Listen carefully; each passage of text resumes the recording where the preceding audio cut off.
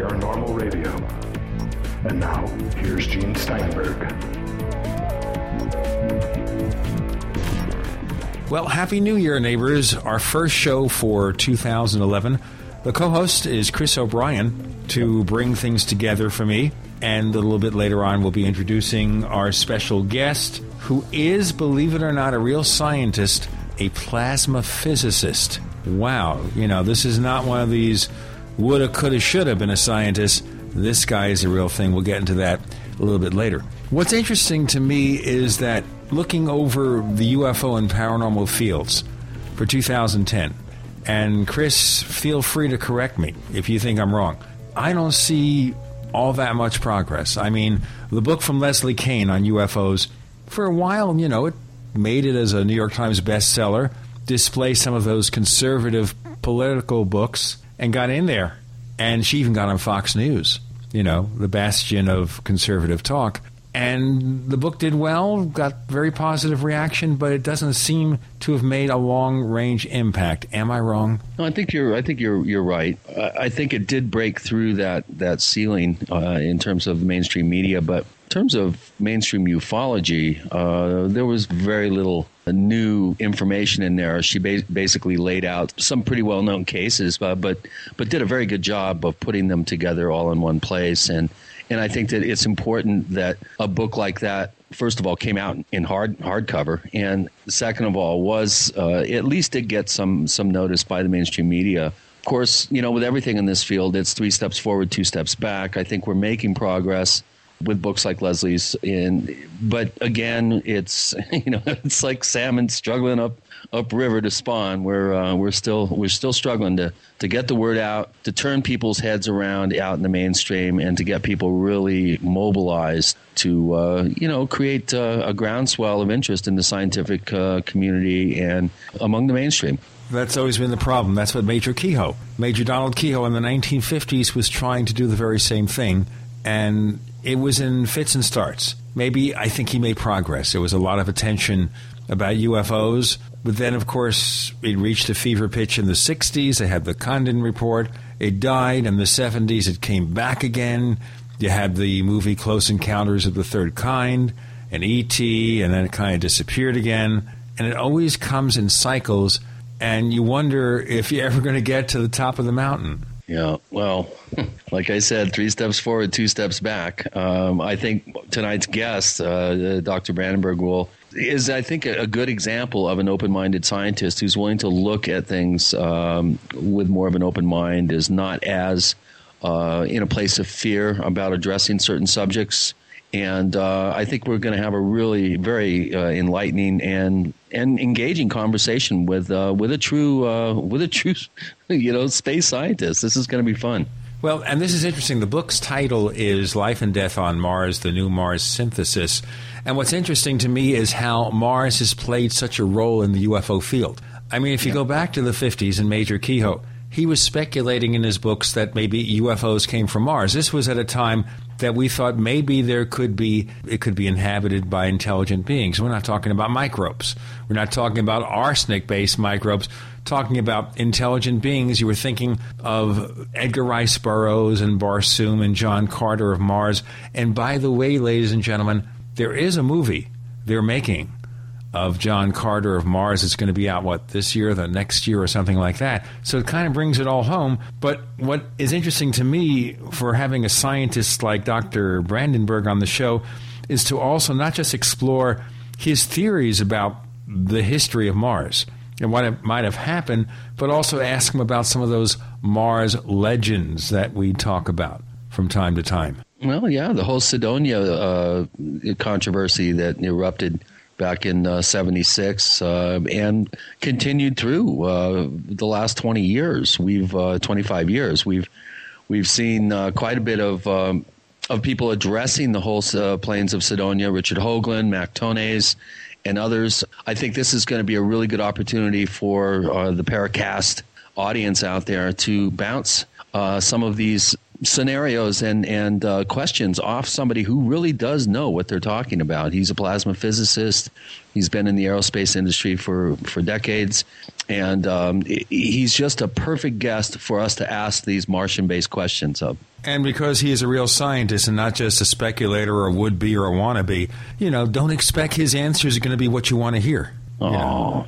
It might happen. I don't know. One can only hope. I don't know what he's going to say. He may think that, we're just a couple of laymen who don't know anything about anything, and he's going to correct us real fast.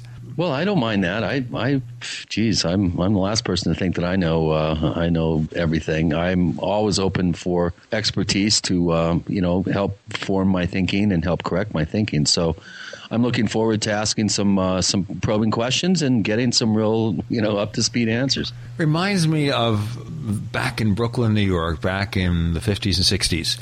The mailman was the kind of guy that you don't have anymore. He would know all the neighbors. He'd know all the people who lived in an apartment.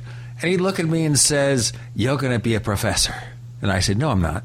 I wanted to be a radio broadcaster. From the time I was a teenager, I wanted to be a radio broadcaster. Not that I didn't want to be educated. But I get to call you professor now, huh? Professor. Well, no, you call me a professor of ignorance. That's the best I can do, folks. Sorry. I don't know anything. I profess ignorance.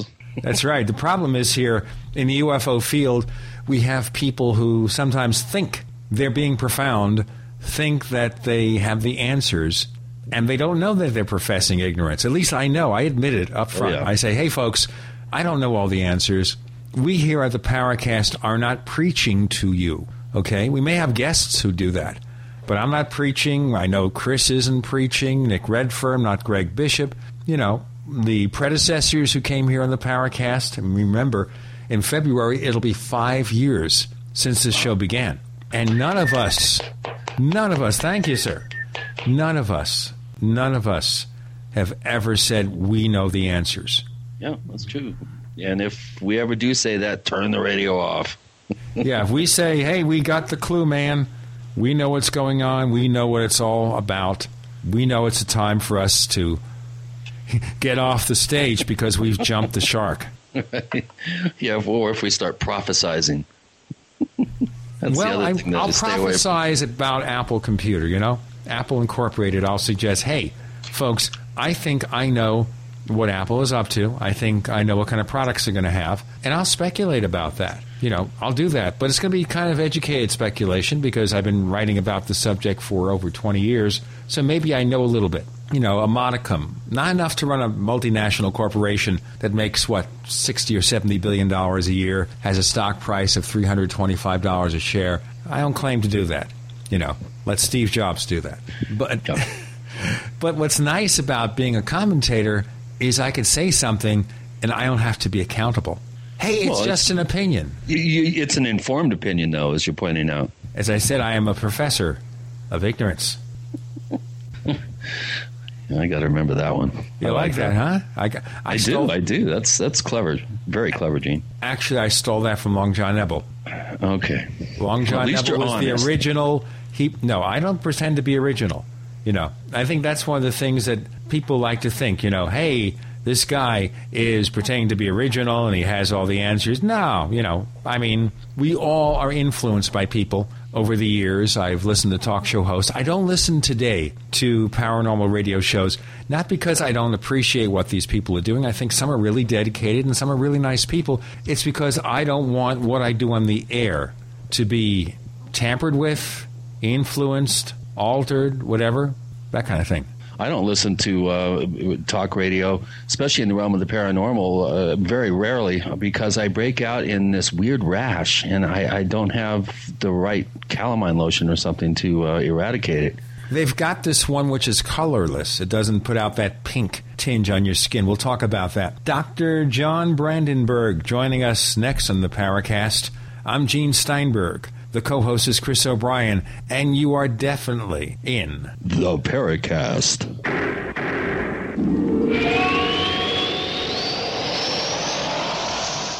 Are you ready to order the official Paracast t-shirt? You asked, we answered. We're now taking orders for the official Paracast t-shirt. It comes in white, 100% cotton. The front of it features the same logo that we have on our community forums. On the back it says, separating signal from noise. To order the official Paracast t-shirt, here's all you have to do. Visit our new online store at store.theparacast.com. One more time, that's store.theparacast.com. You can use a major credit card to place your order for the official Paracast t-shirt. Hey neighbors, we have one more thing to talk about, and that's more merchandise at the official Paracast store. We have hats, we have jackets, we even have a flip video camcorder customized with the Paracast logo at the official Paracast store. It's all now available at the official Paracast store, store.theparacast.com. When making important financial decisions, you should always know the facts. That's why Midas Resources is willing to pay you to read the facts. Midas Resources, a team of hand-picked financial specialists with decades of financial experience who are ready to provide you with state-of-the-art, up-to-date financial services. Midas Resources offers a host of services and stands behind their products. In fact, if you call and order their free Midas report, Midas Resources will pay you.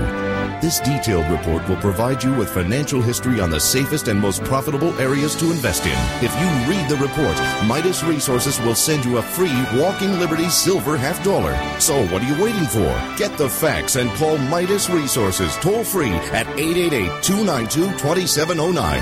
That's 888-292-2709. And remember, if you read the Midas report, you'll receive a free Walking Liberty silver $50.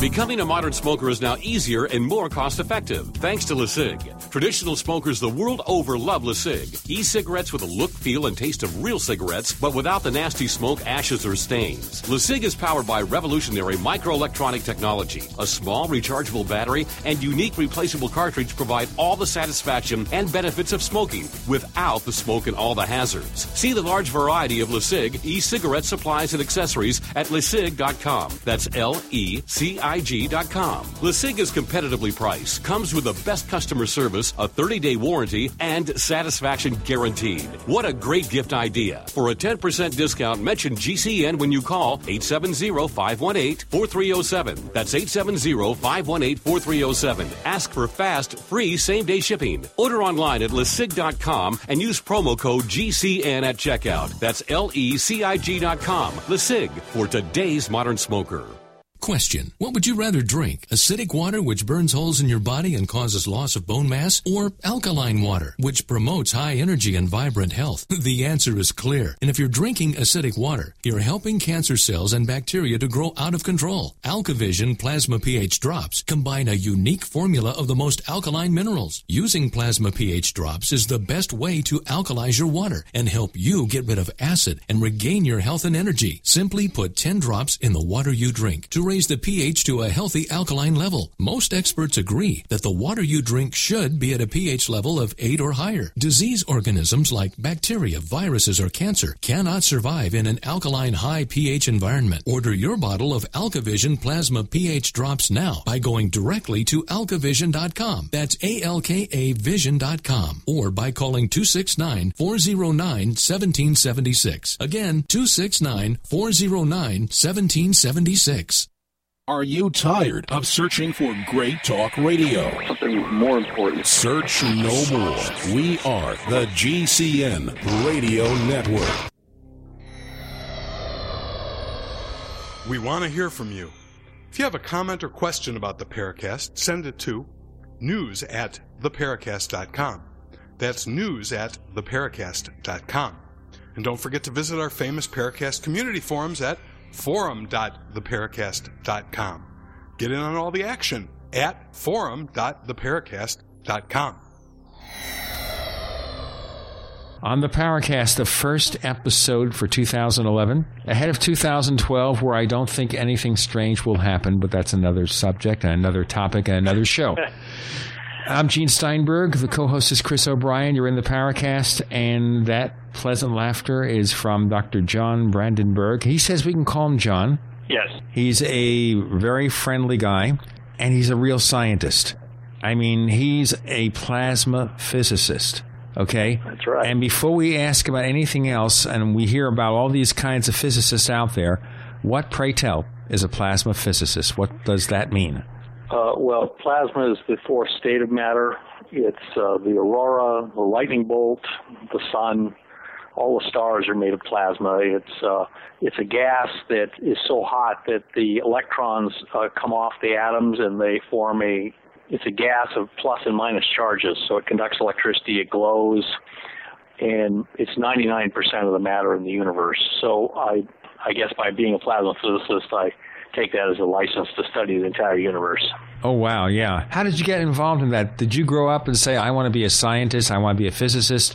Did you get kind of dragged into it or what? Yeah, I did. I was fascinated with electricity and magnetism when I was a child, and anything electrical, I would try and take it apart from 2 years old. It was my uncle was a nuclear physicist who worked on the Manhattan Project, so he was my inspiration. And he was just a wonderful human being and very much encouraged me. But I went into plasma physics because I wanted to solve the energy crisis back in the 70s. So we were working on controlled nuclear fusion, trying to create the center of a star on Earth using a woven magnetic bottle to hold the plasma, like a tokamak. You've heard of those as big donut-shaped machines. I worked on things like that. Whatever happened to nuclear power? It kind of died. Anyway, with these nuclear accidents, did that kill the industry? You said it's poised for a comeback. Is that going to really happen? I believe so, because I do believe that pumping all the carbon dioxide into the atmosphere is not good for the planet. I think we're throwing the planet out of balance, and that means that we have to find a power source that doesn't produce carbon dioxide. And nuclear power is an obvious one that works.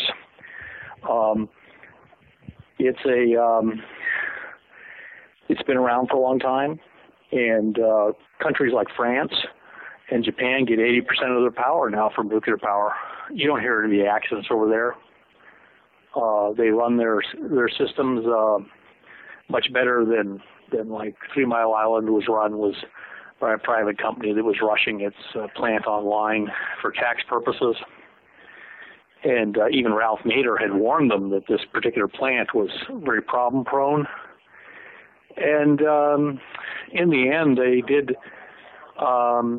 almost everything possible to destroy the plant, and it still didn't succeed. I mean, the core melted, but there was no breach of containment. We didn't have loads of people running around at night glowing in the dark. Well, you have your choice of disasters. If global warming becomes a reality, obviously this winter it doesn't look like a great danger. But if we start getting very bad hurricane seasons and droughts and everything like that, then people will wonder, why didn't we do something earlier? Unfortunately, if we wait till we start seeing signs of global warming, then it'd probably be too late. Also, with nuclear plants, it's not something you can just build in a year or two. It takes a number of years to really assemble those things, right? Yes, but they've been doing it a long time. And like I said, the French and the Japanese seem to have no trouble at all running 80% of their power grid off of nuclear power plants. I mean, it can't be that hard if the French and the Japanese are doing it. Well, that's true, depending on what your viewpoint about the French and Japanese is, of course. Of course, the way France and Japan are run, if they had a problem, you probably wouldn't hear about it in the newspaper. There is the that. way those countries are run. But you haven't had any Chernobyls at 3 Mile Island. Right, at least they proper containment buildings, not like Chernobyl, which was just an absolute accident. Chernobyl was just an airplane hangar with a nuclear reactor inside it. A very badly designed nuclear reactor. It was basically designed to produce plutonium as well as power, and so it's However, we're going to have a new form of nuclear power coming online in the next couple of years. It's called hybrid fission fusion. Really? And we're going to start using fusion reactors as cores for it'll be basically a tokamak, a small tokamak that produces a lot of neutrons, and that will be used to irradiate a thorium or uranium shell to produce power. And it'll be much cleaner, much safer than to run. And so it's like a hybrid. I'll be talking about system. that. It's called hybrid nuclear power. It's fusion fission hybrid, and it's kind of been the idea has been around for a long time. Now that we've got fusion reactions running pretty well, we can actually build. It's very easy to build a hybrid now. We have all the technology we need. Let's segue from nuclear power plants to Mars. Yes. Now, because to Mars and beyond. Now, as you say, because you cover 99% of the universe, you're allowed to cover Mars. So yes, I am. Mars is too important to be left to Mars scientists, as it turns out. Good answer. The Mars science community is extremely conservative, and it's also apparently kind of tightly controlled because it's all funded by the government. And the government doesn't want certain lines of inquiry to be pursued. They just aren't pursued. So the place is ripe for a revolution. I was the first person to actually propose a ocean on Mars at a scientific conference, and it was well received. And the reason I could do that is because I wasn't a member of the Mars community, and so they couldn't intimidate me. They couldn't deny me grants. They couldn't take, or deny me tenure at the university. So I just got up in front of this big audience and showed a big map with a big Mars ocean on it, and everyone went oohed and awed, and they asked me some friendly questions, and then after that, it was okay to talk about a Mars ocean. I'll tell you what, we'll get into more on Mars oceans and a lot of other things, including maybe the history of Mars, what might have happened there long ago in a galaxy not so far away. We have Dr. John Brandenburg. Our co-host is Chris O'Brien. I'm Gene Steinberg. You're in the Paracast.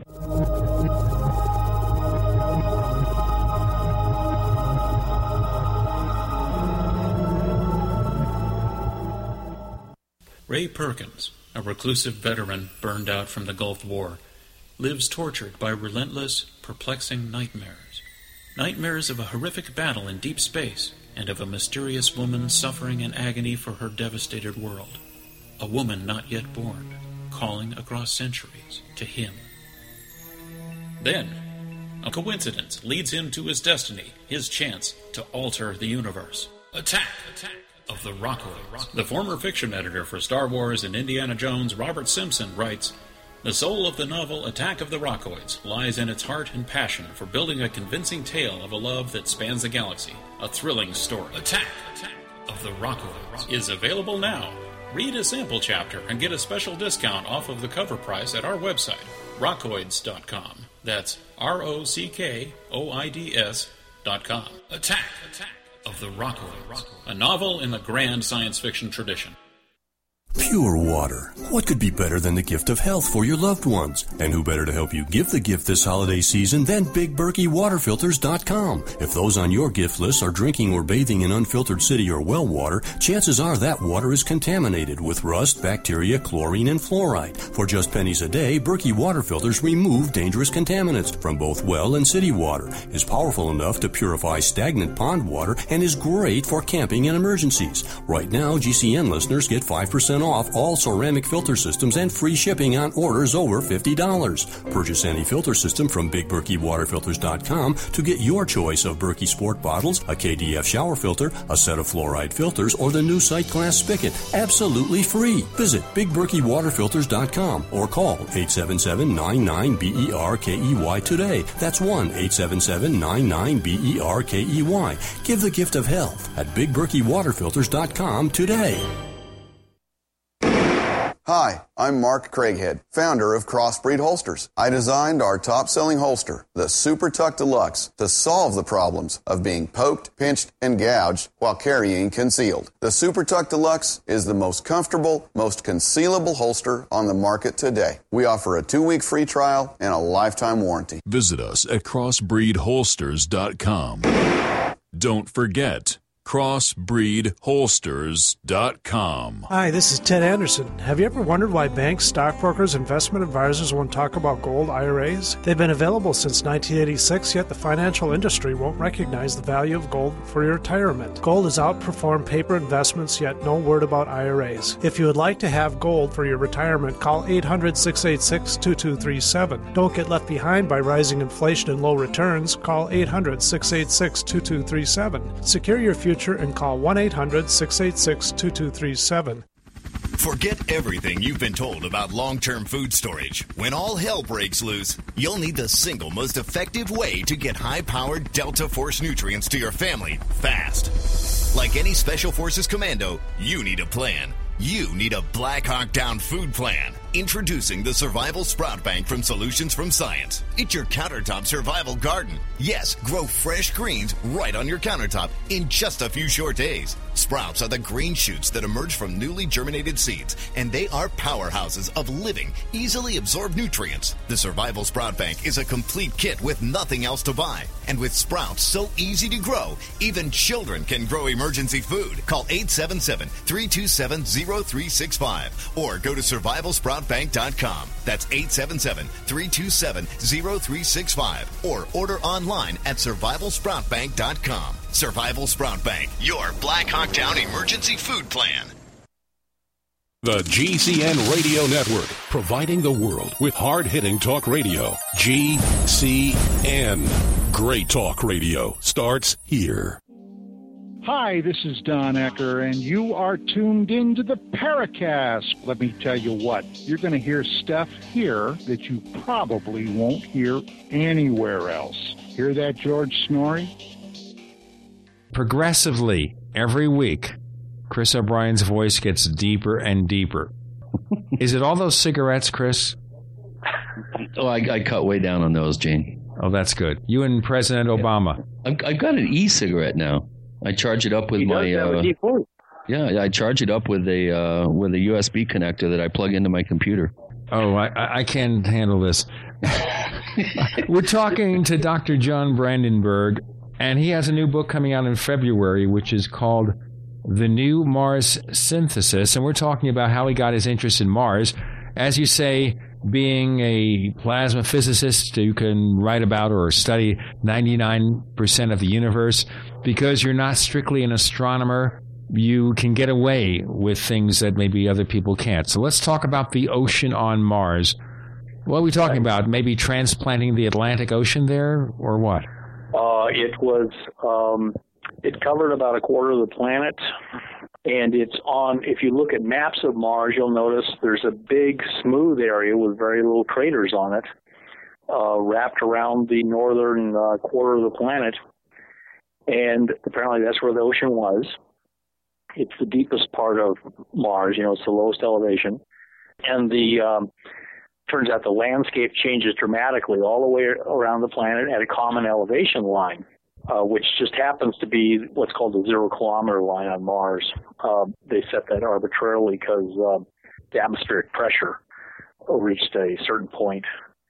And so they just called it the 0 kilometer line, and it turns out it's where it also coincides with a place where the landscape changed dramatically from being rugged with a lot of craters to suddenly smooth with no craters, as if an ocean had been sitting there and erased all the craters, turned everything to mud. Sounds like a shoreline. It is shoreline. It's it's easy to see. I mean, it was sort of like walking up to a blackboard where there's an equation written that says 2 + 2 =, and you just wrote in 4, and everyone was shocked. Because people are very sensitive about Mars having biology on it. So if you put an ocean on Mars, that automatically means biology. When you have liquid water, especially a large body of liquid water on a planet, that means the atmospheric and temperature conditions have to be very similar to Earth. It basically defines an Earth-like environment. And the other thing about this ocean on Mars is this ocean lasted most of Mars' history. It's not on the old part of Mars, which is the south, which is heavily cratered highlands. It's on the north part of Mars with hardly any craters. And this means this planet had an ocean for most of its geologic history. And it also means that it probably had things swimming in that ocean for most of its geologic history. Okay, you raised the question. What kind of things were swimming there? Intelligent things or what? Well, 4 billion years of Earth-like conditions means that you could have had not just biology but evolution on Mars. So there's really no limit you can place on the development that Mars... It could have ebbed and flowed numerous times. Absolutely. Mars is close to the asteroid belt, so it's going to get a lot more big impacts than happened to Earth. We have several periods on Earth where almost everything that was alive died. The Great Permian extinction, and then, of course, the Chicxulub event that wiped out the dinosaurs was believed to be an asteroid impact. The Permian extinction also was supposed to be an asteroid impact. Mars probably that happened more often. So you probably had a very interesting biological history with probably a lot of mass extinctions, and apparently one final mass extinction that turned Mars into what it is today instead of what it used to be, which was a rather Earth-like looking planet. Do we have a sense of how long ago in history this might have happened? Yes, it will be approximately 500 million years ago was where a very large impact happened on Mars. They created what's called the Leo Impact Basin. It's in the north of Mars. It's right on the ocean shoreline. And if you have an ocean on Mars, then that can act as a big gas reservoir and a big thermal reservoir. So it's hard to have a sudden ice age if you have a big warm ocean. But if you have a large enough impact, the ocean will freeze over and you will have a climatic catastrophe. Carl Sagan, ironically, was the first person to figure out that if you had a large greenhouse, a CO2 greenhouse on Mars like there is on Venus, that because of Mars conditions, that if you get a big chilling event on Mars, that whole atmosphere can collapse into dry ice on the poles. In other words, there's a situation on Mars where if you have a lot of carbon dioxide, you can either have a warm, dense atmosphere that traps a lot of heat and has high atmospheric pressure like the Earth, probably also with oxygen, nitrogen. It would be low pH. The ocean would be a carbonic acid ocean. It would be like soda water. But the problem with that is that even with an ocean full of soda water as a gas reservoir, if something like a large asteroid impact happens, then the temperatures drop all the way around the planet, and at the poles, they drop below the temperature where dry ice will form, and the entire atmosphere can just crystallize out in one giant snowstorm. So basically, the place is not stable enough to support advanced civilization. It just basically turns over too often. If you have too much climatic disruption, you don't have a chance probably for any advanced life to form. However, it appears that Mars had a pretty stable climate despite these effects for long periods, billions of years. and until this one final catastrophe happened. And what's interesting is that Carl Sagan was actually the person to find this out. Many times in this investigation, I thought I'd found something new, and I'd look up and find that Carl Sagan had found it out first. So Carl Sagan was actually a superb scientist. You know, people tend to think of he was kind of just Mr. Billions and Billions, but he did a lot of very good work, particularly on the permanent greenhouse on Venus. He was Mr. Greenhouse. He also found out that Mars is red due to highly oxidized iron, and suggested that it had an oxygen atmosphere in the past, like Earth. If you look at pictures of Earth from space, pictures like of the Sahara Desert, it's bright red, where there's no clouds or vegetation or water. The Earth's surface is bright red, just like Mars, and it's red for the same reason, because of iron in the soil that's highly oxidized. And so Mars gives evidence that it had an oxygen atmosphere in the past, and it had an ocean. Therefore, it's pretty fair to say it had lots of life on it.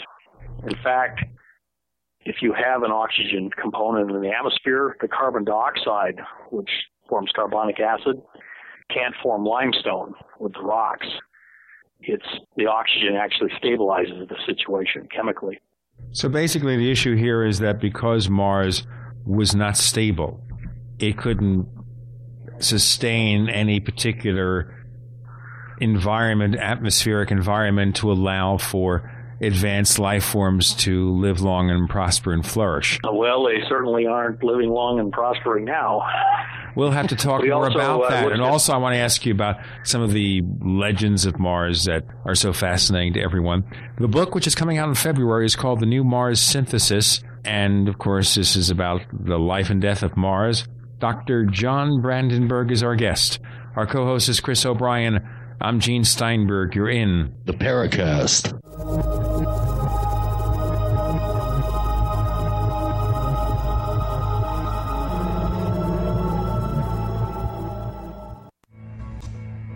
Is there a secret UFO agenda? Do strange creatures from the darkest corners of the mind roam the Earth? Is there evidence for mind control, time travel, or devious government conspiracies? Find out the inside scoop on the latest conspiracies, paranormal activity, and Fortean phenomena when you subscribe to Tim Beckley's Conspiracy Journal. It's jam-packed with stories, special book and DVD promotions, and the best news, it's absolutely free, sent right to your mailbox. Plus, a bonus free email newsletter sent out every Friday. Simply send an email with your name and address to Mr. UFO at webtv.net. That's Mr. UFO at webtv.net. Find out what they don't want you to know.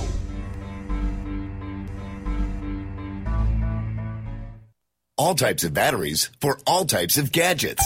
We'll say it again. All types of batteries for all types of gadgets. Electronics, toys, flashlights, computers, accessories, and more are at BatteryStation.com. Whatever type battery you need, alkaline, lithium, gel cell, NiCad, metal hydride, sealed lead acid, and more are at BatteryStation.com. Our homepage gives you quick access to ham, marine, police, fire, and aviation batteries. Plus, choose from our great selection of LED flashlights with no bulb to ever burn out and much longer battery life. Find many top brands including Streamlight, Pelican, Surefire, Novitec, Gerber, and more at BatteryStation.com. You'll also find the most popular brands of ammunition and watertight cases for storing guns, food, electronics, survival gear, and more at BatteryStation.com. Call 417-257-7799. That's 417-257-7799. You will be surprised when you visit BatteryStation.com.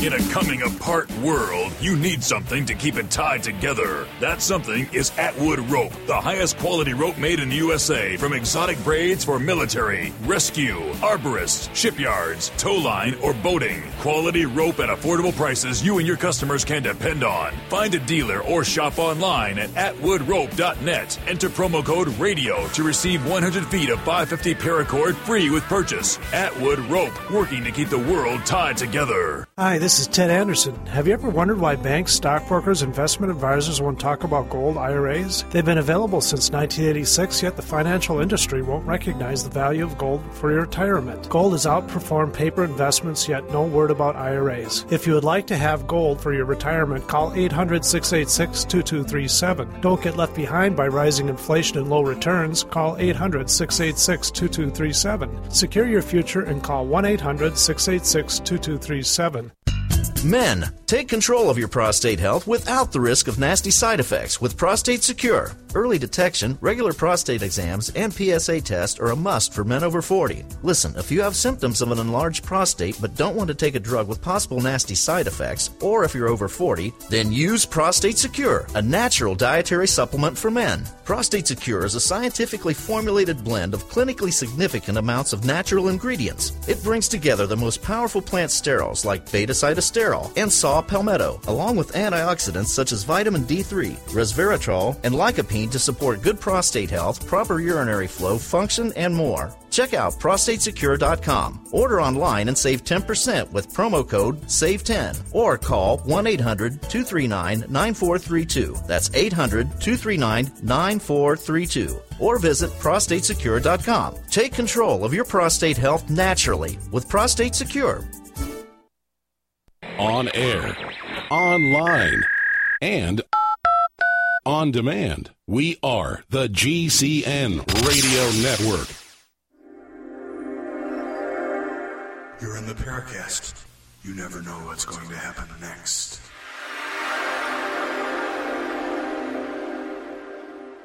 We return to Mars, the Red Planet, with Dr. John Brandenburg.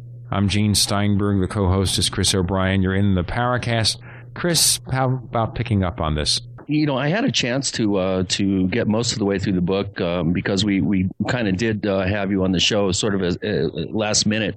I wasn't able to spend the amount of time on some of the denser portions of the book where you go into some of the chemistry and other more scientific elements in terms of the information in the book. I tried not to load it with too much scientific. Well, that's what I was going to say. If I had just an extra 3 hours, I would have been able, I think, to get a little bit more in depth in the book. I do recommend it highly to our listeners out there. This is probably the most comprehensive look at the unfolding of human knowledge about Mars and scientific knowledge about Mars. And there's some very fascinating sidebar plot lines and subplots in the book concerning the space program and how we have slowly been peeling back the layers of the onion scientifically of the planet. And one of the things I'd like to have you address is how the discovery of the Martian meteorites, which are fairly rare on this planet, but how that whole scenario ties into what we know about the planet and how some of the cataclysmic events on Mars could somehow be tied into some cataclysmic events that have happened on the Earth. Yes. Well, we know that we have about a dozen meteorites that have been recovered on Earth that are actually from Mars. And it was kind of a Sherlock Holmes detective story to figure out that these things were from Mars.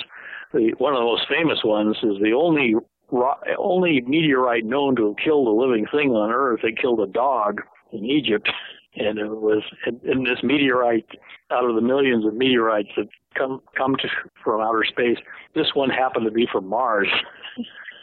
So it tells you Mars has bad karma right off the bat. But or the dog that got hit did. Yeah, he'd been barking at the moon the previous night or something like that. He was barking up the wrong planet. Yes, I regard it as very humorous, this report that the dog got killed by a rock from Mars, especially because Mars meteorites are quite rare. However, Mars is next to the asteroid belt, so a big rock will hit Mars, periodically and throw smaller rocks from Mars' surface clear into orbit around the sun and eventually ending up on Earth. These rocks are giving us basically free samples of the Martian surface. And one of the amazing things about these rocks is almost all of them are quite young geologically. They range from 1 billion to 200 million years old for the most part. They've only found one that dates from the very ancient part of Mars, 4.5 billion years old. So automatically, it looks like Mars is much younger, has a much younger surface than we originally thought. Once again, I walked into a room and here was 2 + 2 equals, and I wrote 4 again. I pointed out that this means Mars' surface is young, and several other people picked up on that. So it's a great opportunity for a kind of bomb-throwing anarchist like me. But at the same time, we've now detected life signs in these meteorites.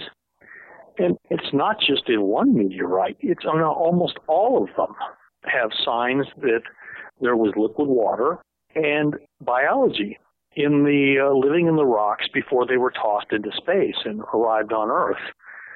So but then let me ask you a question, John. Why then not speculate that some of that life became intelligent, became advanced? Maybe they left Mars when they knew these cataclysms were imminent and they didn't want to have their civilization destroyed. The old legends. Oh, that's a very good question. What level of evolution did life arrive at Mars? As you know, I was involved in the Cydonia controversy, the face on Mars. Okay, that's a good point. Why don't you tell our listeners about that? Obviously, we have heard what Richard Hoagland, who would like to be a doctor but is not, has said about this. And we have not had him on the show, and I think possibly because we don't want to have somebody to yell at. I understand. I consider Dick Hoagland to be a very smart guy, and I worked with him and Vince DiPietro, Greg Molinar in the original independent Mars investigation. And we ended up presenting a paper at a scientific conference on what we'd found, and it caused quite a stir. And that kind of made the Cydonia controversy. And that's, if you look at Cydonia, you've got what looks like a large archaeological monument. Next, near to it is a large pyramid-shaped thing. And so if you want to ask what level did life achieve on Mars during this long period of Earth-like climate, then you look at Cydonia, and maybe that's your answer. Yeah, but Cydonia was underwater, wasn't it? What's that? It was underwater. It was up in the northern part of the planet. No, it would have been on the ocean shoreline. Okay. As it turns out. It would have been the Riviera of Mars, basically. It was right on the ocean shoreline, just above the 0 kilometer line, as it turns out. And that's still all very controversial. I chose in the book not to really talk about Cydonia, except just to mention it, simply because you could devote an entire book to that. What is well accepted in Mars science now is that there was an ocean. That ocean lasted a long time. Everything they're finding with the Mars rovers is supportive of that. The Mars meteorites have evidence of being exposed to groundwater, and it indicates there was weather on Mars. There was rainfall. So you had an entire weather cycle on Mars, and because the Mars rocks are fairly recent, this all was occurring fairly recent in geologic time, at least up to about 500 million years ago. Now, what happened on Mars, since we know from the Mars meteorites that things that impact on Mars can toss rocks clear from Mars to Earth, what happened when this Leo impact basin formed, which we can date approximately about 500 million years ago, is Earth may have been showered with rocks from Mars that carried rather sophisticated Martian organisms here. And what happened on Earth at the same time as Mars may have been perishing was what's called the Precambrian explosion, where suddenly an enormous variety of strange life forms appeared on Earth, where before there'd just been pretty much bacterial colonies that didn't do much. Suddenly there was this big blossoming of life forms, some of them quite sophisticated, and it may have been an invasion from Mars. Now, you're the first person, to my knowledge, that's ever really made that connection. Has anyone else ever? We actually, yes, we are the first people to have pointed this out. We actually pointed this out in the book Dead Mars, Dying Earth, which we published earlier, but we didn't emphasize it. It was actually picked up in the movie Mission to Mars, which had the big Mars face, and they actually showed that. And so we may be, in fact, owe a lot of our biological heritage to Mars. So we are the Martians. We are. That's well, what I've let been me put it trying this to way. tell everybody. When we land on Mars, it'll be Martian life returning home. It's my belief. We're going Check to that out, Paracasters. We're gonna go up and restore Mars to life again. And well, of course, look at the movie. Remember that movie Total Recall? There you go. Mm-hmm. Yes. We are. I think there's a good scientific case that can be made that we are at least part Martian in our genetic makeup. And Earth was probably a fairly primitive place, while Mars being a smaller planet, it formed quicker, cooled off quicker, it was farther from the sun, so it actually probably achieved more what we would call Earth-like conditions earlier. But it was less stable, and that's something we'll want to go into in more detail. Right. As we proceed to the next portion of the show, we have Dr. John Brandenburg. The book coming out in February is called Life and Death on Mars, The New Mars Synthesis. Fascinating. Our co-host is Chris O'Brien. I'm Gene Steinberg. You're in the Paracast.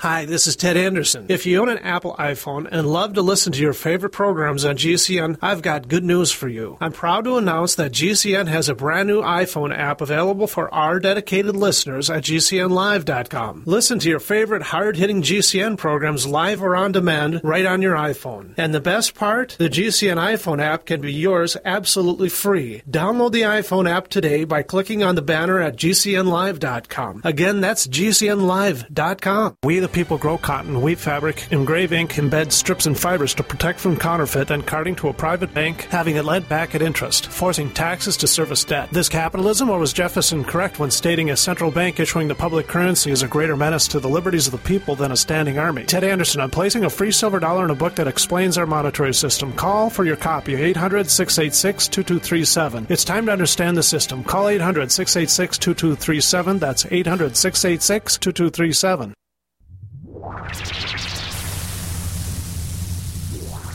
Welcome back to the Paracast, the gold standard of paranormal radio. And now, here's Gene Steinberg.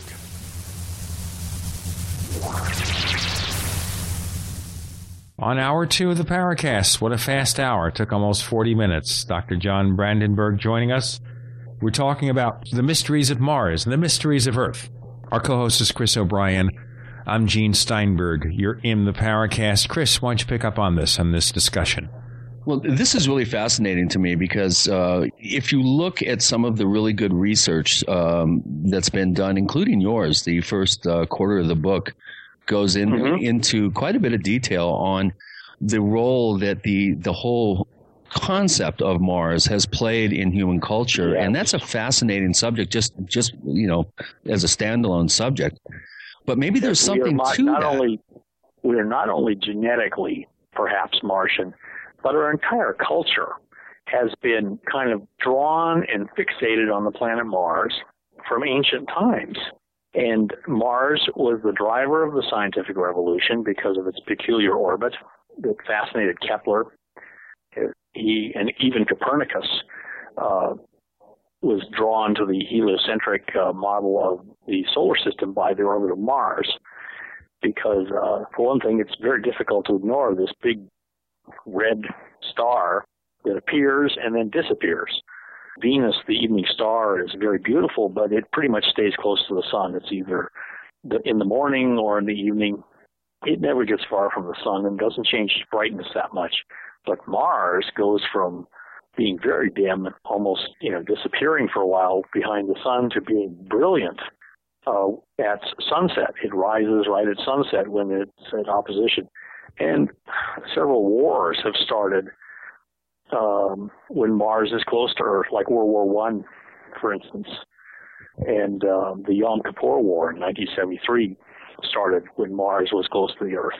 Strange coincidences, or can we find some mystical connection? Oh, it's very mundane, actually. A lot of these people, especially dictators in the Middle East and in Europe during the early 1900s, they consulted astrologers.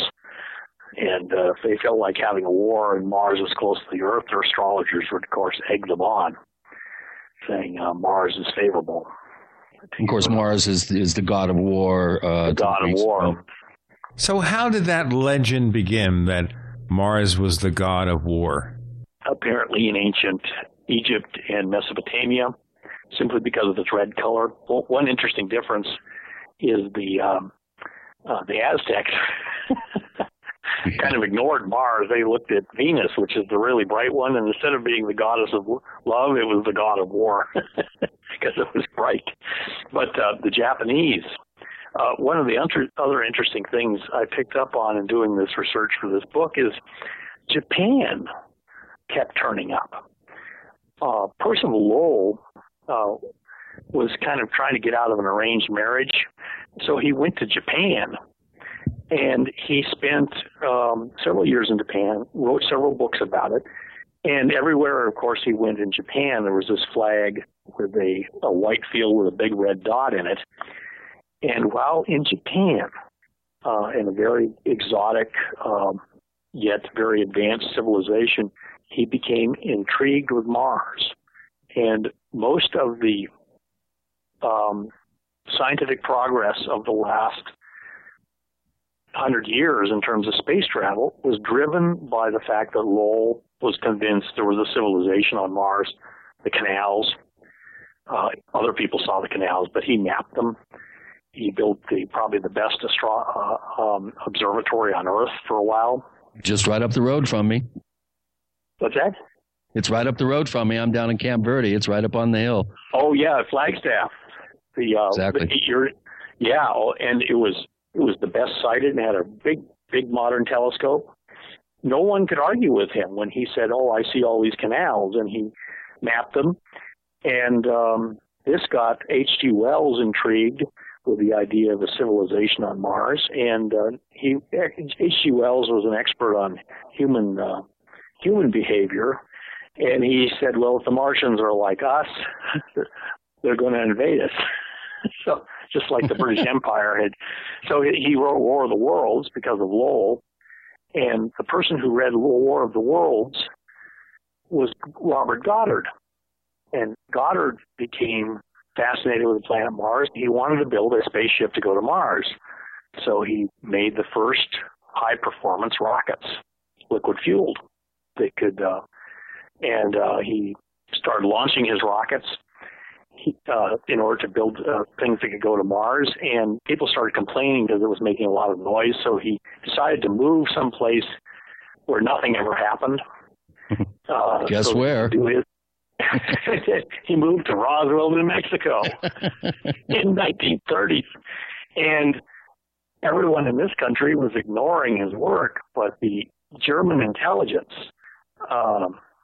was interested in rockets. They infiltrated his team of technicians, so they passed all of his design secrets to Wernher von Braun. So Goddard actually helped design the V-2 missile even though he didn't know it at the time. And the V2 convinced all of the world powers, because of nuclear weapons, that if you had something like a V2 and you had a nuclear warhead, you could conquer the world. And so all of these big rockets for the Cold War were invented. But instead of lobbing nuclear weapons in a big nuclear war, what we ended up doing was using those same rockets to go to Mars and investigate it.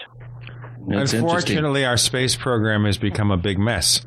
It looks like very few of us on this show are going to be living when and if we go to Mars. So what happened to the space program? All this fascination with Mars and space travel, what went wrong? Well, there money.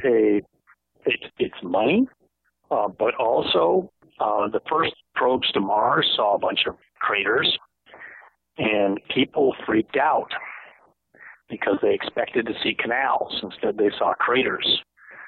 It looked like Mars was like the moon. And so they, instead of being convinced that Mars was a living planet, maybe with a civilization on it, they went completely, they overreacted. And the people who said, oh, Mars is like the moon, took over the space program. So they've been basically telling everybody that Mars is dead all these years. And in fact, one Mars scientist even told me that I said, you found signs of life in this one Mars rock. Why haven't you found any more? And he said, I'm afraid to find more because I was criticized so bitterly by these people for for saying I'd found life signs in these Mars rocks. And I talked to one of the Mars scientists who did the NASA study where they found the Mars life signs in ALH 8401. And he said to me, I can understand people criticizing our work. He said, what I don't understand is why they're so angry when they do it. People basically, a lot of scientists formed a mob basically to go out and get these people. They did not want to find life on Mars. And you'd think, what a wonderful thing it would be for our space program if these life signs were further explored and proven, but there is a sentiment against it. And one of the reasons I wrote this book is to kind of shake up Mars science. The planet is ripe for a revolution. There you go. Instead, our space program went on to build a Rolls Royce to deliver groceries, basically. Well, it built a space station. There's one thing you have to realize.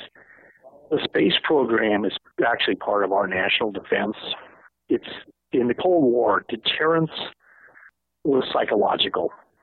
You had to basically, every time we sent something to Mars or landed something on Mars, the Russians would note this. For one thing, we had done something they couldn't do. So it was leapfrogging, but we'll have to go into that in a moment. We'll go into leapfrogging and the Americans and the Russians and all that. Absolutely. With Dr. John Brandenburg, the co-host is Chris O'Brien. I'm Gene Steinberg. You're in the Paracast.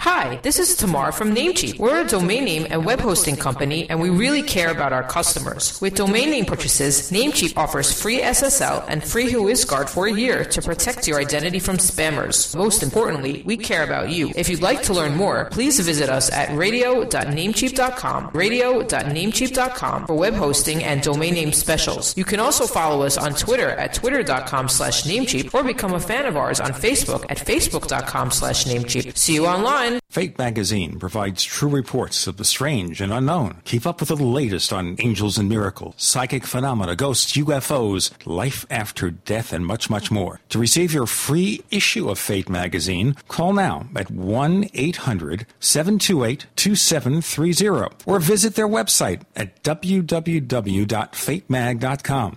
That's 1-800-728-2730. What are you waiting for?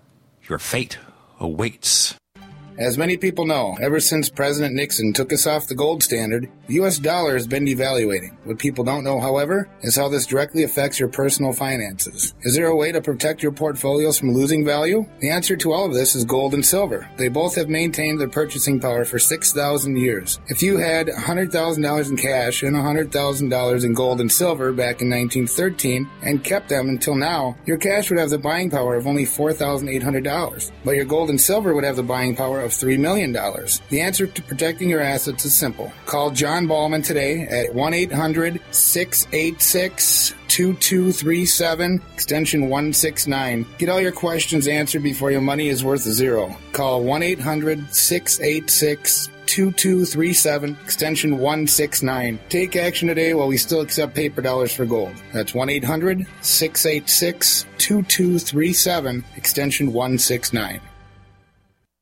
If you own a septic system or if you're facing costly septic system replacement, this message is for you. When you want to stop paying for pump outs and avoid backups, when you've had enough of the foul odors and costly repairs, use BioSafe One Septic Solution. Now there's an easy-to-use 100% guaranteed answer to all your septic system problems. BioSafe One Septic Solution. BioSafe One is patented and made specifically for all septic systems and made by the same team of scientists who helped clean up the Exxon Valdez oil spill. BioSafe One decontaminates and removes sludge, stops costly pump outs and repairs, and removes septic system stench, all with a 100% success rate. See what gives BioSafe One Septic Solution the advantage over any other septic product at biosafeone.com. That's BIOSAFEONE.com. biosafeone.com. Or call toll-free 1-866-424-6663. That's 1-866-424-6663. BioSafe One, the guaranteed bio-friendly, money-saving way to clean your septic system. I'm concerned about food for my family in the event of an emergency, and I know you are too. Are you ready? Don't wait for an emergency to happen. Put a plan together now with quality dehydrated food from Ready Reserve Foods. For nearly 40 years, Ready Reserve Foods has been in continuous operation, canning the finest in dehydrated foods. Other companies just broker canned foods. Ready Reserve is the manufacturer, controlling quality from start to finish with double enameled cans and nitrogen packing for maximum shelf life. Ready Reserve offers a balanced selection of fruits, vegetables, dairy products, proteins, and grains. Choose from a variety of pre-selected units or order by individual can to customize your own plan. When you purchase from Ready Reserve Foods, you are buying factory direct at wholesale prices. Call today for a free catalog, 1-800-453-2202, or visit ReadyReserveFoods.com. Call 1-800-453-2202. Ready Reserve Foods, factory direct, wholesale pricing. America's #1 source for independent talk radio for over a decade. We are the GCN Radio Network.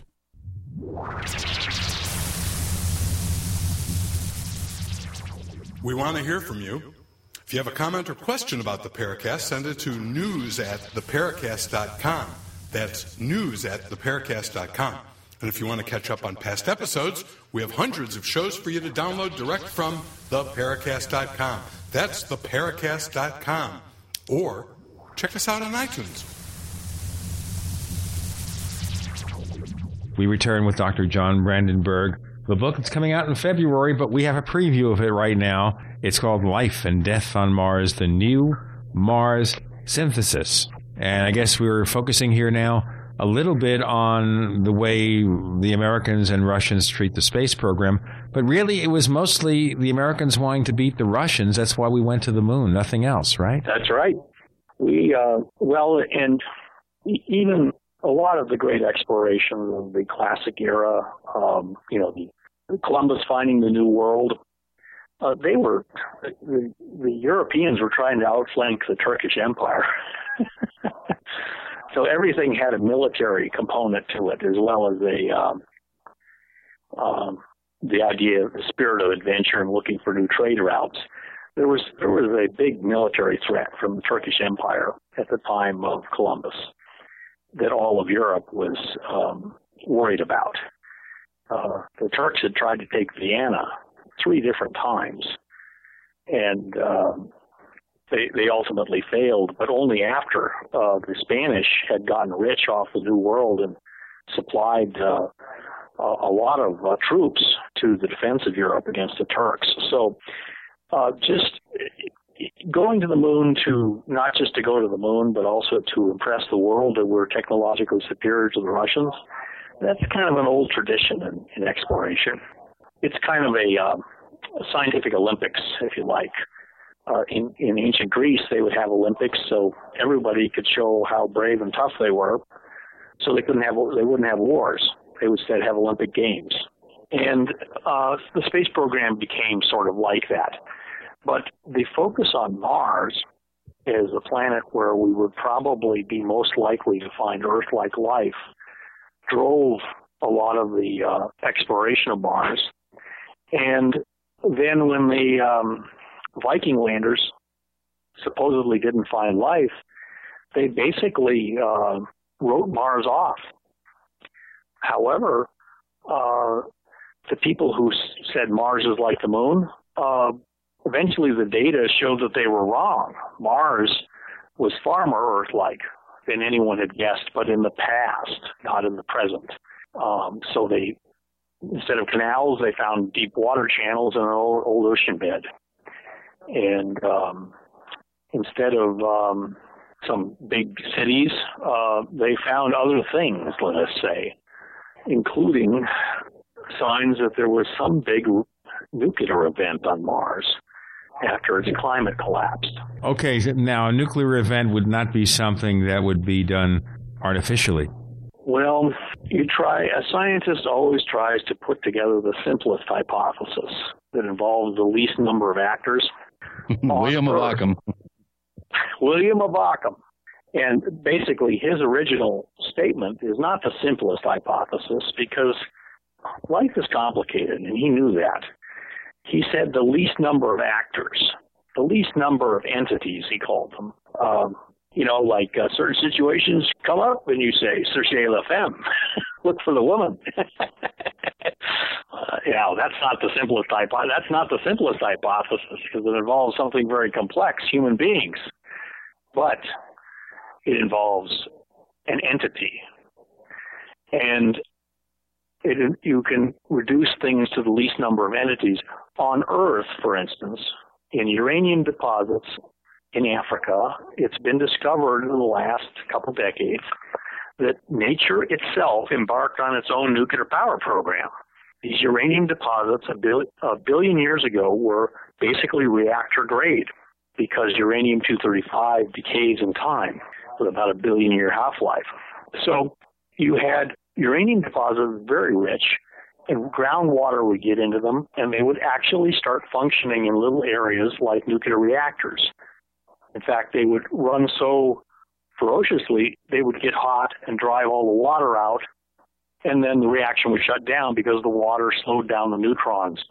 If only we could control them. That's right. Well, nature, they found 5 different sites where this happened. Now, each of these reaction zones was only about as big as your couch in your living room. They were pretty small, but still they're amazed that none of them blew up. They ran along for millions of years in these cycles of cooling off, having water in them, starting nuclear reactions, getting hot, driving the water out, the reaction shuts down. They also trapped all their nuclear waste, by the way. And people are still marveling that none of the nuclear waste got out of these zones. They imprisoned it in a kind of aluminum clay. So people are actually studying that to see if we can use that. But apparently, the same thing happened on Mars, only it was a much larger zone of reaction, and apparently it went unstable. And as they say in the reactor business, it explosively disassembled, leaving a large radioactive scar on Mars in a region called Mare Acidalium. And in the book that you have, you see the maps in the color plate section. Right. You see there's a region in radioactive potassium and also thorium.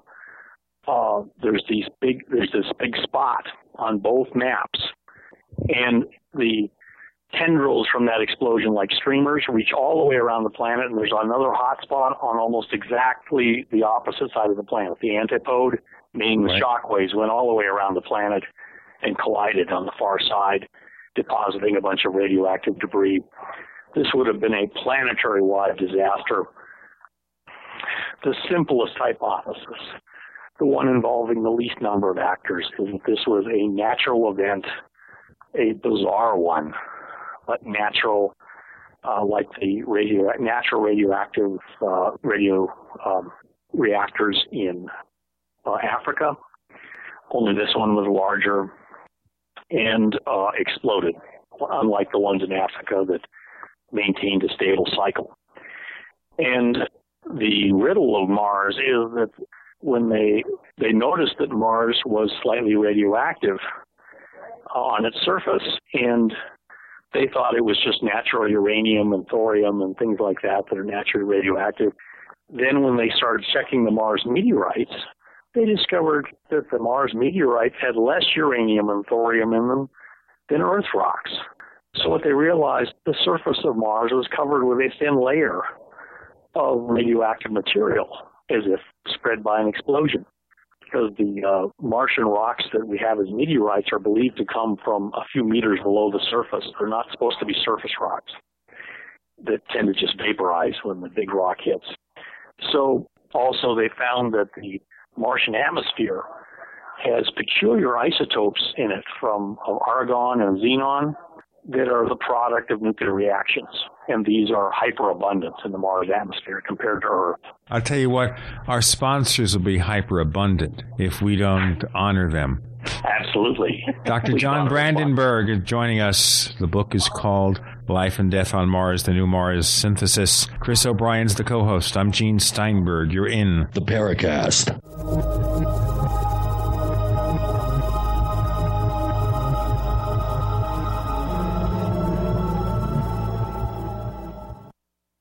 Ray Perkins, a reclusive veteran burned out from the Gulf War, lives tortured by relentless, perplexing nightmares.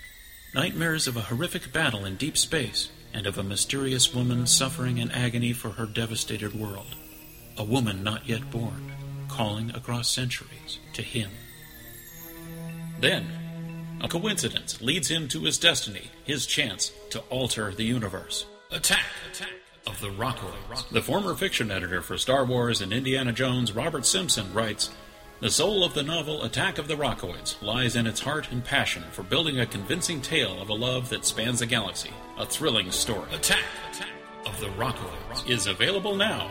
Read a sample chapter and get a special discount off of the cover price at our website, rockoids.com. That's ROCKOIDS.com. Attack of the Rockoids, a novel in the grand science fiction tradition." How well and how fast does Heart and Body Extract work to improve blood circulation?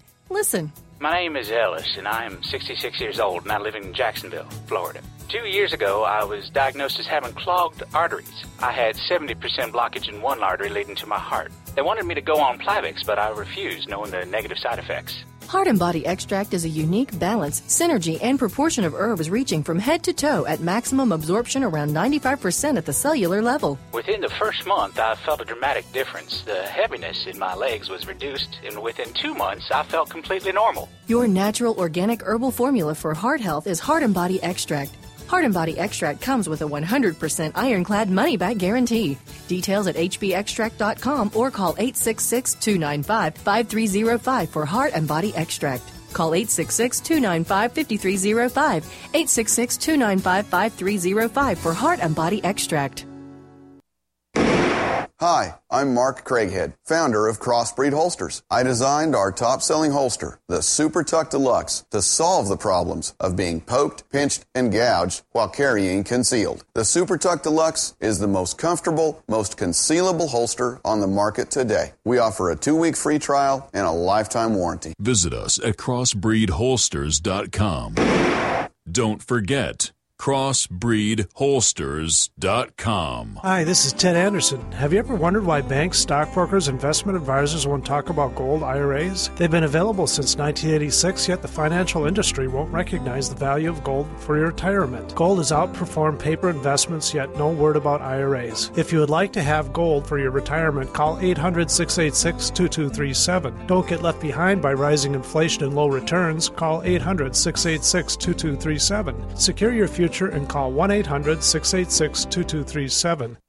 The food storage industry leader has done it again. Introducing FDG clubs and survival bucks from the Freeze Dry Guy. For over 39 years, the Freeze Dry Guy has served various government agencies and the private sector with the finest in storable foods and emergency rations. If you've wanted to build emergency food supplies but couldn't afford it, now you can. Go to freezedryguy.com, click on products, and look for the Freeze Dry Guy clubs to pay as you go. Now you can build food storage without going into debt. Choose from a payment range of $95 to $450 per month. Our clubs work with everyone's budget. Plus, when you join Freeze Dry Guy clubs, you'll get additional rewards. For example, this month, get 10% back in survival bucks on all purchases in the Freeze Dry Guy product line, plus free shipping within the lower 48 states on any order amount. Hurry, go to freezedryguy.com or call 866-404-3663. That's freezedryguy.com or call 866-404-3663. The Freeze Dry Guy, the best you can buy.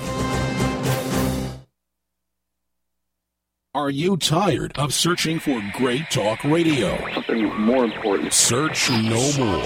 We are the GCN Radio Network. Hello, this is John Burroughs, one of the witnesses to the Rendlesham UFO incident. You're listening to the Paracast, the gold standard of paranormal radio.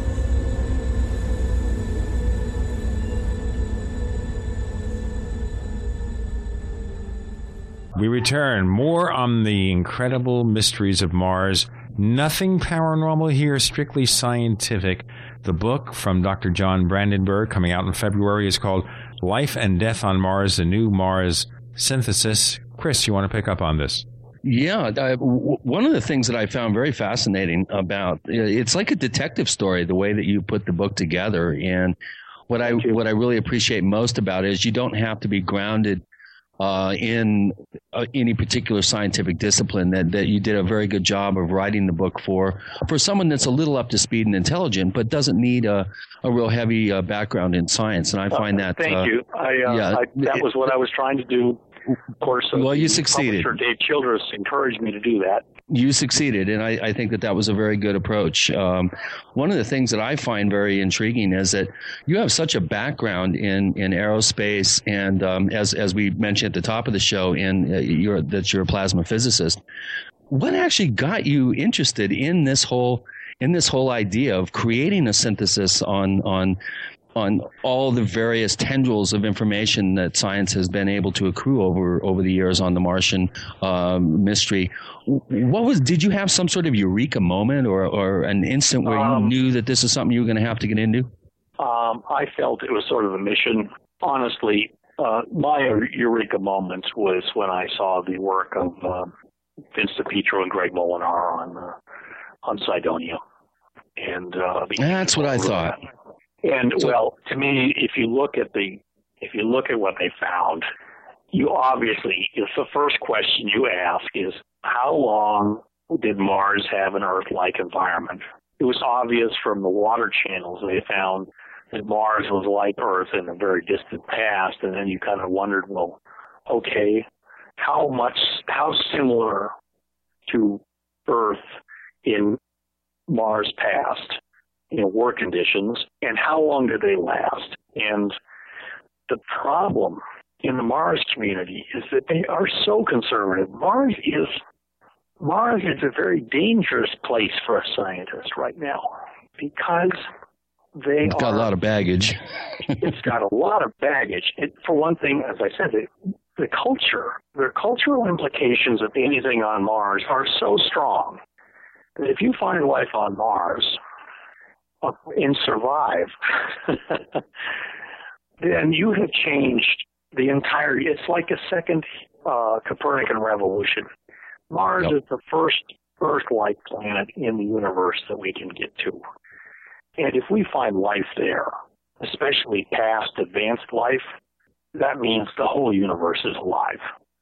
Well, what do you think about the re-imaging of Cydonia and the face on Mars? I mean, what's your official we presented a paper at one of the American Geophysical Union meetings, and I discussed this in A Dead Mars, Dying Earth, which was about the idea of Mars being a failed biosphere, comparing that to Earth, that we're abusing the Earth's environment.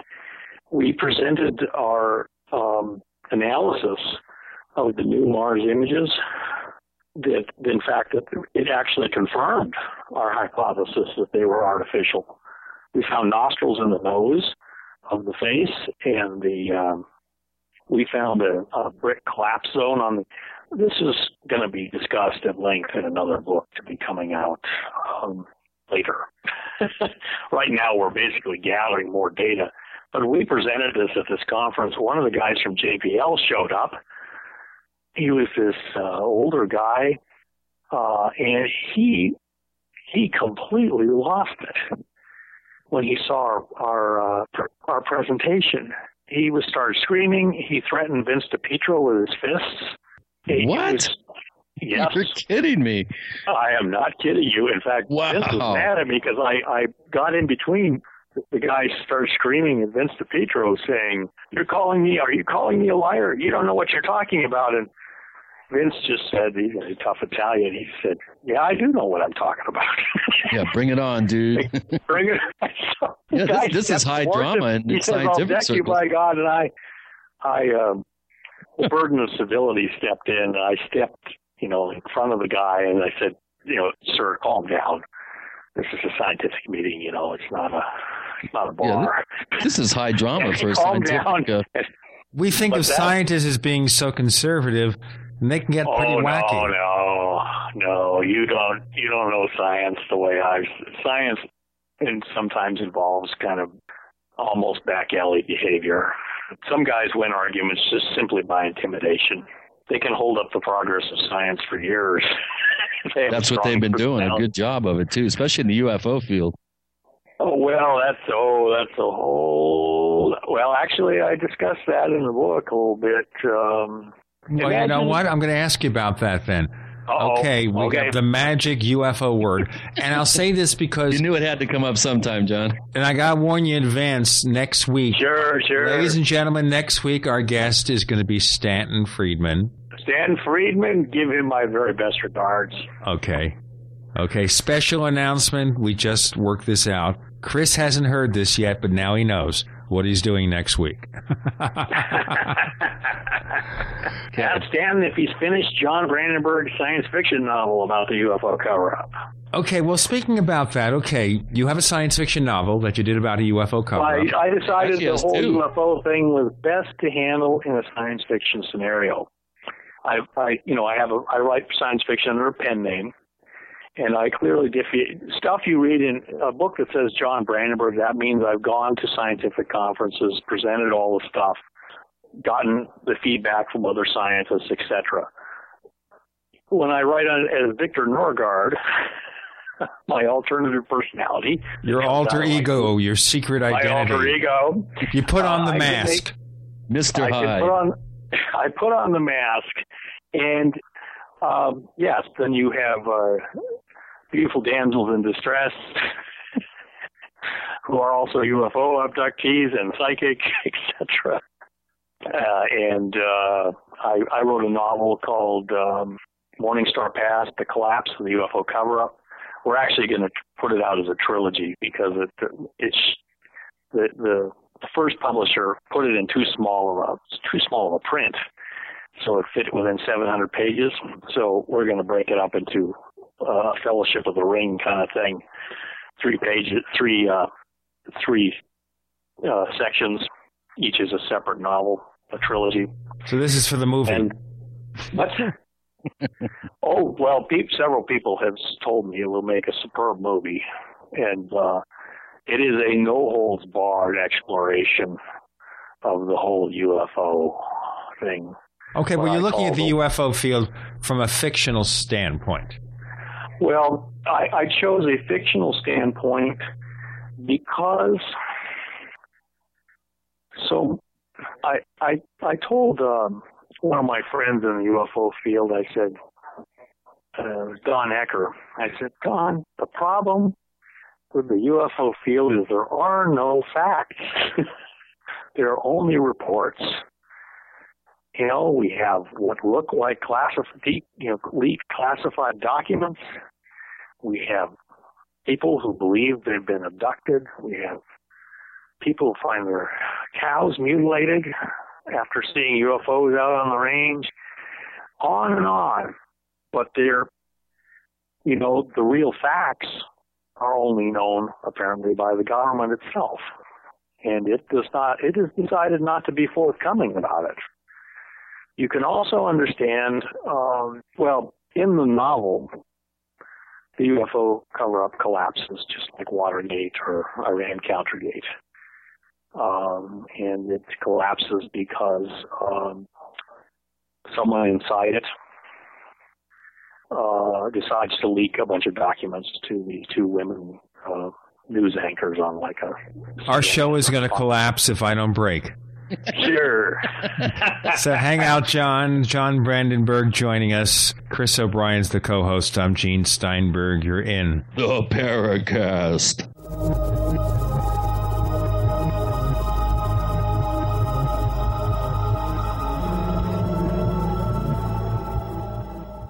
Are you ready to order the official Paracast t-shirt? You asked, we answered. We're now taking orders for the official Paracast t-shirt. It comes in white, 100% cotton. The front of it features the same logo that we have on our community forums. On the back it says, separating signal from noise. To order the official Paracast t-shirt, here's all you have to do. Visit our new online store at store.theparacast.com. One more time, that's store.theparacast.com. You can use a major credit card to place your order for the official Paracast t-shirt. Hey neighbors, we have one more thing to talk about, and that's more merchandise at the official Paracast store. We have hats, we have jackets, we even have a flip video camcorder customized with the Paracast logo at the official Paracast store. It's all now available at the official Paracast store, store.theparacast.com. We all know that Berkey water purification systems are the most trusted name in water filtration. As an authorized Berkey dealer for over 5 years and serving thousands of satisfied customers, the Berkey Guy offers amazing specials for Berkey water filtration systems. The Berkey Light systems include a set of self-sterilizing and recleanable black purification elements that purify water by removing chlorine, pathogenic bacteria, cysts, and parasites to non-detectable levels and remove harmful chemicals such as herbicides and pesticides. Order the Berkey Light system today, complete with 2 black Berkey elements for only $209, and the Berkey Guy will include 3 sport Berkey water bottles and ship everything to you free of charge. That's right, 3 sport Berkey water bottles and free shipping. An $87 value, yours free. Call the Berkey Guy at 1-877-886-3653. That's 1-877-886-3653. Or order online at goberkey.com. That's goberkey.com today. You know the Constitution like the back of your hand. You've read books, listened to podcasts, attended lectures, surfed websites, and watched videos. You've made liberty your life's goal, but something seems to be missing. Stickers from LibertyStickers.com. Exercise your freedom of speech with the world's most dangerous bumper stickers.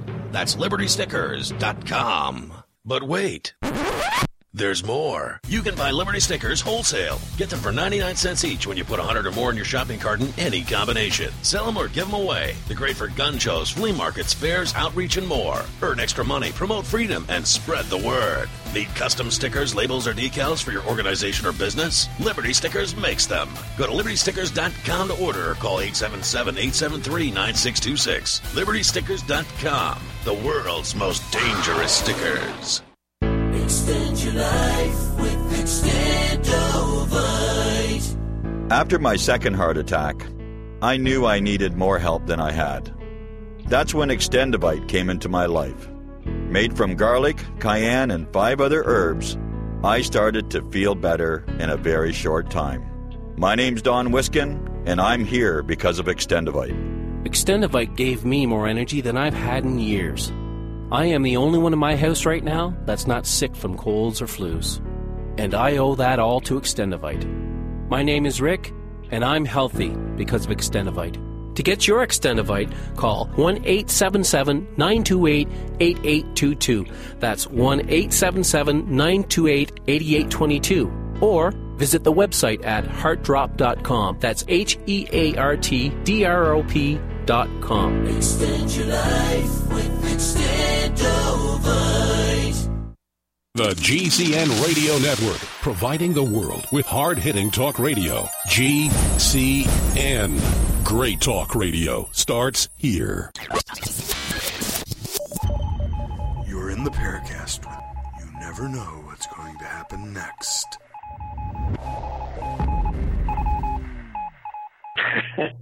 You notice that voice gets weirder and weirder as we progress. The UFO field can be pretty weird. John Brandenburg is joining us.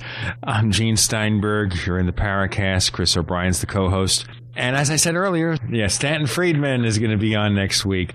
And we'll maybe ask him those questions. The man who makes ufology respectable for a scientist to talk about. Okay, that's fair enough. Okay, but now you're coming out here. You have the fiction book about UFOs, a fiction trilogy. The whole cover-up. About all the cover-up. But is there any reality we can find there? Because, one of the things that happens in the UFO field is they take something that is a fiction book or meant to be fiction, and they say, no, it's really factual. Well, I wrote it as a science fiction novel. It is a what-if novel. What if, for instance, Roswell actually happened? And then if you just take the whole public record of the whole UFO thing, suppose the government knew beyond any shadow of a doubt that we were not alone in the universe, that spacefaring extraterrestrials had come here. And then you ask yourself, why would the government keep that such a closely guarded secret? And you have to kind of connect the dots. The book, the science fiction novel, was a way I tried to kind of connect the dots of the UFO mystery. For instance, do you know what was stored at Roswell? Well, Army Air Base. Is that a rhetorical question? All of the world's nuclear weapons were stored there. At the time, yeah. Yes. All 5 nuclear weapons that the United States possessed were stored at Roswell. And you wonder, okay, if there was a crash at Roswell, well, in fact, part of the one subplot of the book is these 2 women, because of the leaked documents they actually track down people from Roswell that were actually there and knew exactly what happened and take their testimony before the government can react. And but it's part risque soap opera and part it's part science fiction because what I'm trying to do, it's based on the idea of mediocrity. Mediocrity is the foundation of SETI, Search for Extraterrestrial Intelligence. Can I quote you? Yes. Well, mediocrity is not it is as funny as it sounds, but not for the reason you think. Mediocrity. Well, it's just uninspired thinking. I mean, come on, looking for ET with radio waves. I mean, hello. I know it. Well, they have, UFOs fly right over their site. They ignore that. They're looking for radio waves, by God. And you got to remember, they're radio waves from someplace 20 light years away. That's very safe. Yeah. Somebody snooping around our nuclear weapons stockpile, that's a little scary. Right. They're flying over the SETI complex. The only way they'd pay attention is if they got anally probed. Well, anyway, the principle of mediocrity underlies all SETI research, and it's the idea that we are a normal part of the universe. The human race is not remarkable. It's mediocre. It's average. The Earth is average. The human race, with all of its various forms of behavior, is average in the universe. And if you believe it or not, if you read the UFO reports, especially the abduction reports, it all makes sense in terms of mediocrity. And mediocrity, by the way, means that if you want to know what intelligent life in the universe looks like and behaves like, turn on the news. Everything from North Korea to our Congress. Well, if I was E.T. at this point watching that stuff, I'd say blow the place up. Or just wait and let them do it themselves. I don't want to give away too much of the book, but the women, these two women, of course, there's the hero who's actually part of the UFO cover-up. I don't want to give away too much of the book, but these two women succeed in bringing down the UFO cover-up with the documents they've been supplied. And one of them discovers that she's an abductee in the process, which is very tragic. And, but, one of them says, well, we thought that people from outer space would be, better, more noble than the human race. And she said, imagine our disappointment in finding out the truth. The rest of the universe is just as screwed up as this place is. Well, that explains an awful lot. As above, so below. It's anyway, I don't want to give away too much of the novel. But I always want to ask you here the truth behind the novel.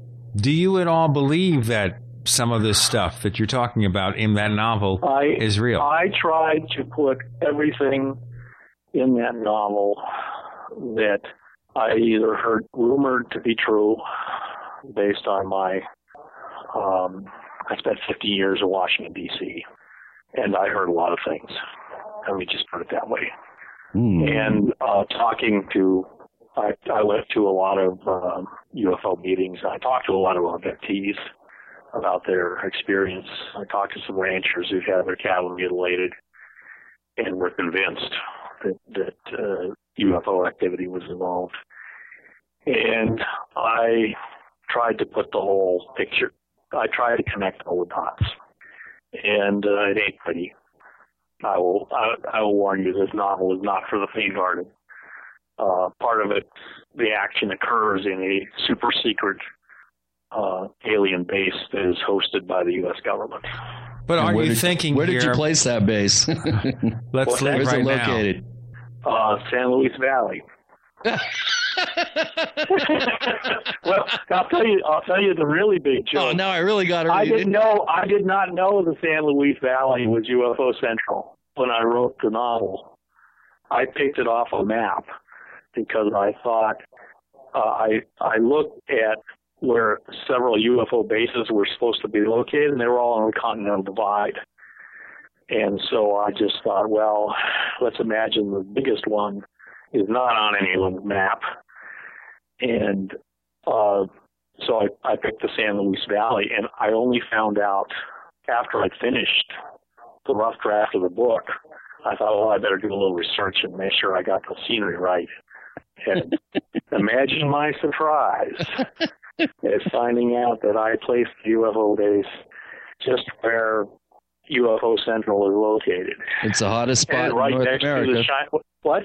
It's the hottest spot in North America per capita. I spent 13 years investigating there, so I went and visited there recently, and I felt like I went there driving, and it was got a little bit like dusk, and I thought I was back in Middle Earth. I expected to see a battalion of orcs blocking the highway any moment. Oh, yeah. Well, everything else has been reported. Why not orcs? Well, I know. It was a very interesting. The people there were really nice to me, though. I had stopped at one place. Well, you got to read my books on the valley, The Mysterious Valley, and did you write The Mysterious Valley? Yeah. I wrote a trilogy of books about all the stuff going on there. I read your article in Adventures Unlimited. Right. It's fascinating, and there's a lot of bizarre stuff going on there. I thought I gotta go there. If I wrote this, but anyway, that's where the big UFO base is. I'm glad I asked. I'm trying to push this here a little bit more detail here. Do you really feel in your heart of hearts that maybe there's more than just a tiny kernel of truth to what you're writing about in this book? Oh yeah. I believe I tried to write a very authentic book about it, as real as I could make it. I wanted it to be a real life. I wanted it to be almost kind of a docudrama. Of course, I extrapolate what happens when the UFO cover-up collapses.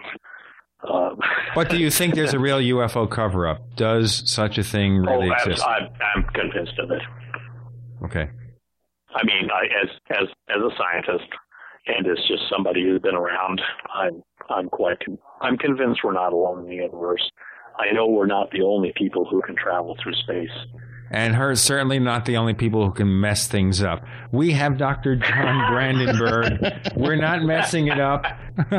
Chris O'Brien's the co-host. I'm Gene Steinberg. You're in the Paracast.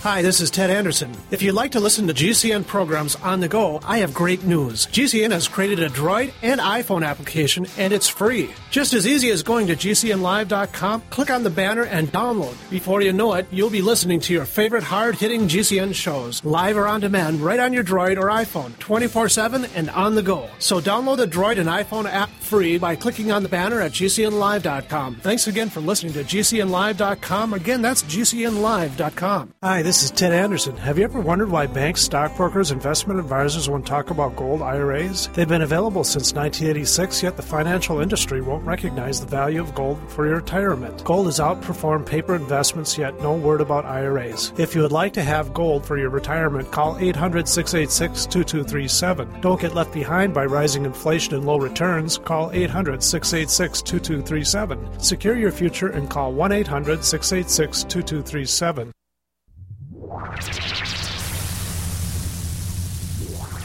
Welcome back to the Paracast, the gold standard of paranormal radio.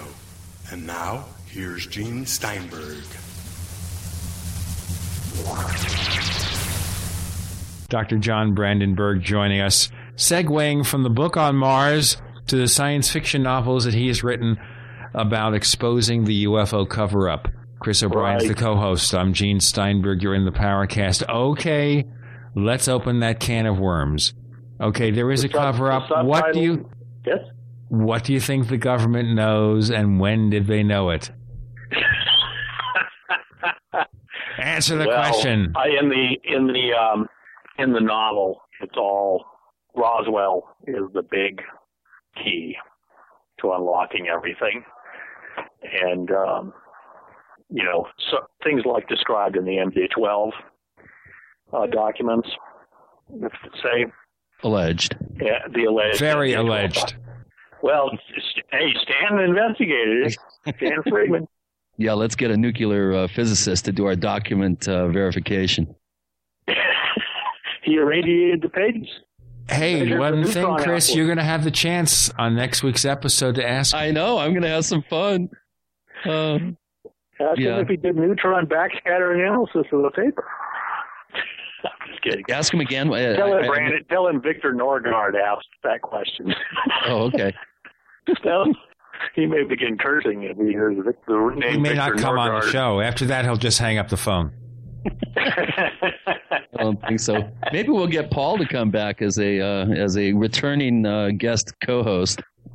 Well, actually, the Morningstar Pass novel, the subtitle, it's the collapse of the UFO cover-up, and then kind of the phrase that kind of describes the book. It says, "Absolute secrecy creates absolute power."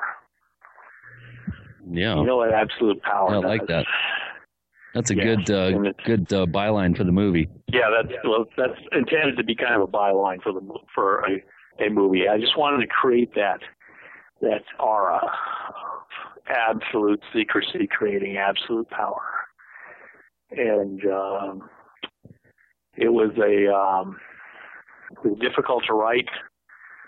You can check it out on Amazon.com. It got good reviews, especially from people in the UFO field. I felt I had done a pretty good job stringing together we'll have to get a link up on the Paracast site for that link to Amazon. And as I mention, and I try not to give away too much of the plot, the one of the women discovers in the process that she's investigating herself because she's a UFO abductee, and was, is able to recall her encounters with one particular group of the extraterrestrials operating here, of which there's several. And, it's,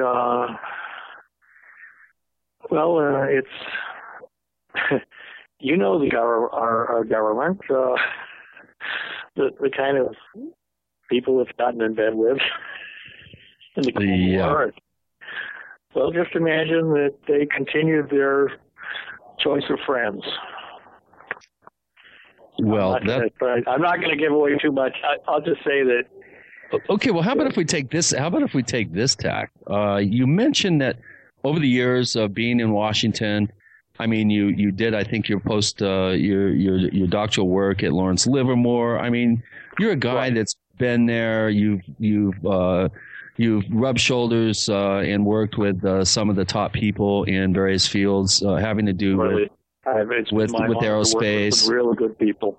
You mentioned that you have heard over the years some scuttlebutt about the UFO subject. Is there anything that you would be able to talk about on this show?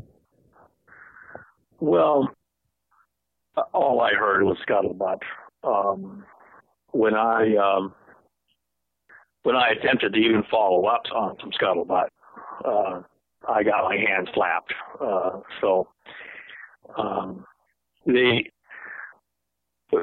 You must realize that if there was a UFO cover-up, let's speak hypothetically, it's part of a compartmentalized secret system in the government, and that is it government solely, or is it aerospace as well? It's the government. But when you say the government, you don't, you're speaking of the realm of the intel agencies and things like that. So you're saying the intelligence community, science and technology. We're talking. If, let's say, hypothetically, there was a UFO cover-up, it would be managed by elements within the intel community who are used to keeping things secret. And remember, these guys, one World War, the guys who set up any UFO cover-up were busy, outfoxing the Nazis and the Japanese Empire. They were pretty tough customers. And then they won the Cold War. So these guys are pros. Yeah, and they brought all their top scientists who have been doing nefarious things that are horrific to even think about. They brought them into this country to jumpstart our whole program. Well, Werner von Braun was, he was a commissioned officer in the SS, and people sort of somehow neglected to mention that. And he claimed, of course, he was just a piano player. He didn't know what was going on. The one famous case, though, was pretty illuminating, is that one of the guys who helped von Braun build a Saturn V, which won the moon race for us. The Russian moon rocket blew up 3 times on the pad. The American Saturn V succeeded every time. But one of the people who helped von Braun develop the Saturn V, as soon as we landed on the moon, was about 1975, we made the shocking discovery that this fellow had been involved in running slave labor camps to build V-2s during World War II. And it was a shocking thing to find out. 10,000 people plus died building. They estimate 2 slave laborers died for every V2 that was produced. And this guy ran this utterly hideous underground factory, like Moria in Fellowship of the Ring. It's the best way to describe it. And somehow the story went that they somehow were ignorant of his background when he was building the Saturn V. But as soon as we landed on the moon, the Apollo program was over, they made the shocking discovery that he had been involved. And they took away his medal and his U.S. citizenship and shipped him back to Germany. Wow. Now, von Braun managed to, he actually been almost executed by the Gestapo, so they decided that he was more, the Gestapo arrested him at one point. They said he was more interested in building a rocket to the moon than winning the war. This is World War II. Right. So he. Well, what do you think of his? I'm just imagine that the same kind of government attitude would apply to some of our visitors from outer space. So you're convinced that they're extraterrestrial, true off-planet, three-dimensional time? Yeah. I'm convinced we're not alone in the universe, and I'm convinced that there are other intelligence out there that have developed space travel. They could come here. They can come here, or they are coming here? Oh, let's say I would think that it looks like they are coming here. It's like what? It looks like we're coming here. As the heroine says in the novel, she says, "Not only are we not alone in the universe, we're not even lonely." Oh boy! Yes. And she's the abductee, right? No, she's not the abductee. I couldn't resist. They're both on the cover. Guess which one's the abductee? Well, they want to abduct the pretty ones, don't they? What's that? The aliens. Oh, ET, yes, that also makes you very good. Wait a minute. I thought most abductees were like kind of overweight, middle-aged women that had recently been divorced. Hey, guys, I got to tell you something here before we talk about divorcees and abductees. We had Dr. John Brandenburg joining us this week. I'm Gene Steinberg. The co-host is Chris O'Brien. You're in the Paracast.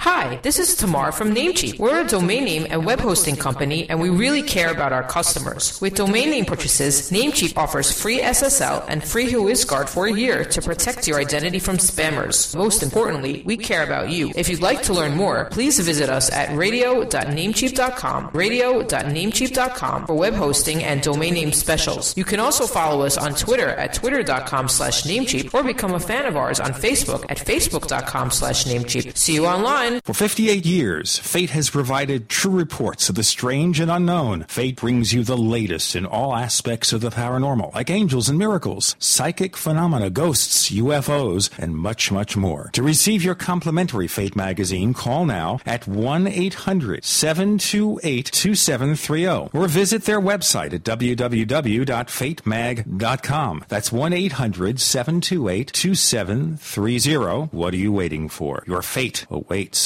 Gold. It's like nothing else on Earth. From the Romans through the Renaissance, from the Industrial Age to the Space Age, gold has weathered the test of time. For 6,000 years, gold has remained the ultimate store of wealth. According to the World Gold Council and the U.S. Mint, demand is at an all-time high. The stage is being set for the reemergence of gold as the common-sense alternative to a fiat paper currency that gets weaker every day. Midas Resources is proud to offer the hard-hitting report that arms you with the truth you need to protect you and your family from the Fed's plans for your hard-earned money. Don't gamble with your future. Call Midas Resources today and ask for your free copy of As Good as Gold. Call 1-800-686-2237 for the report the Fed hopes you'll never see. As Good as Gold can be yours by calling 800-686-2237. If you have ever thought about owning gold, you must read this report. Call Midas today at 800-686-2237. We all know that Berkey Water Purification Systems are the most trusted name in water filtration. As an authorized Berkey dealer for over 5 years and serving thousands of satisfied customers, the Berkey Guy offers amazing specials for Berkey Water Filtration Systems. The Berkey Light Systems include a set of self-sterilizing and recleanable black purification elements that purify water by removing chlorine, pathogenic bacteria, cysts, and parasites to non-detectable levels and remove harmful chemicals such as herbicides and pesticides. Order the Berkey Light System today, complete with with 2 Black Berkey Elements for only $209, and the Berkey Guy will include 3 Sport Berkey water bottles and ship everything to you free of charge. That's right, 3 Sport Berkey water bottles and free shipping. An $87 value, yours free. Call the Berkey Guy at 1-877-886-3653. That's 1-877-886-3653. Or order online at GoBerkey.com. That's GoBerkey.com today. I'm concerned about food for my family in the event of an emergency, and I know you are too. Are you ready? Don't wait for an emergency to happen. Put a plan together now with quality dehydrated food from Ready Reserve Foods. For nearly 40 years, Ready Reserve Foods has been in continuous operation, canning the finest in dehydrated foods. Other companies just broker canned foods. Ready Reserve is the manufacturer, controlling quality from start to finish with double enameled cans and nitrogen packing for maximum shelf life. Ready Reserve offers a balanced selection of fruits, vegetables, dairy products, proteins, and grains. Choose from a variety of pre-selected units or order by individual can to customize your own plan. When you purchase from Ready Reserve Foods, you are buying factory direct at wholesale prices. Call today for a free catalog, 1-800-453-2202, or visit ReadyReserveFoods.com. Call 1-800-453-2202. Ready Reserve Foods, factory direct, wholesale pricing. On air, online, and on demand. We are the GCN Radio Network.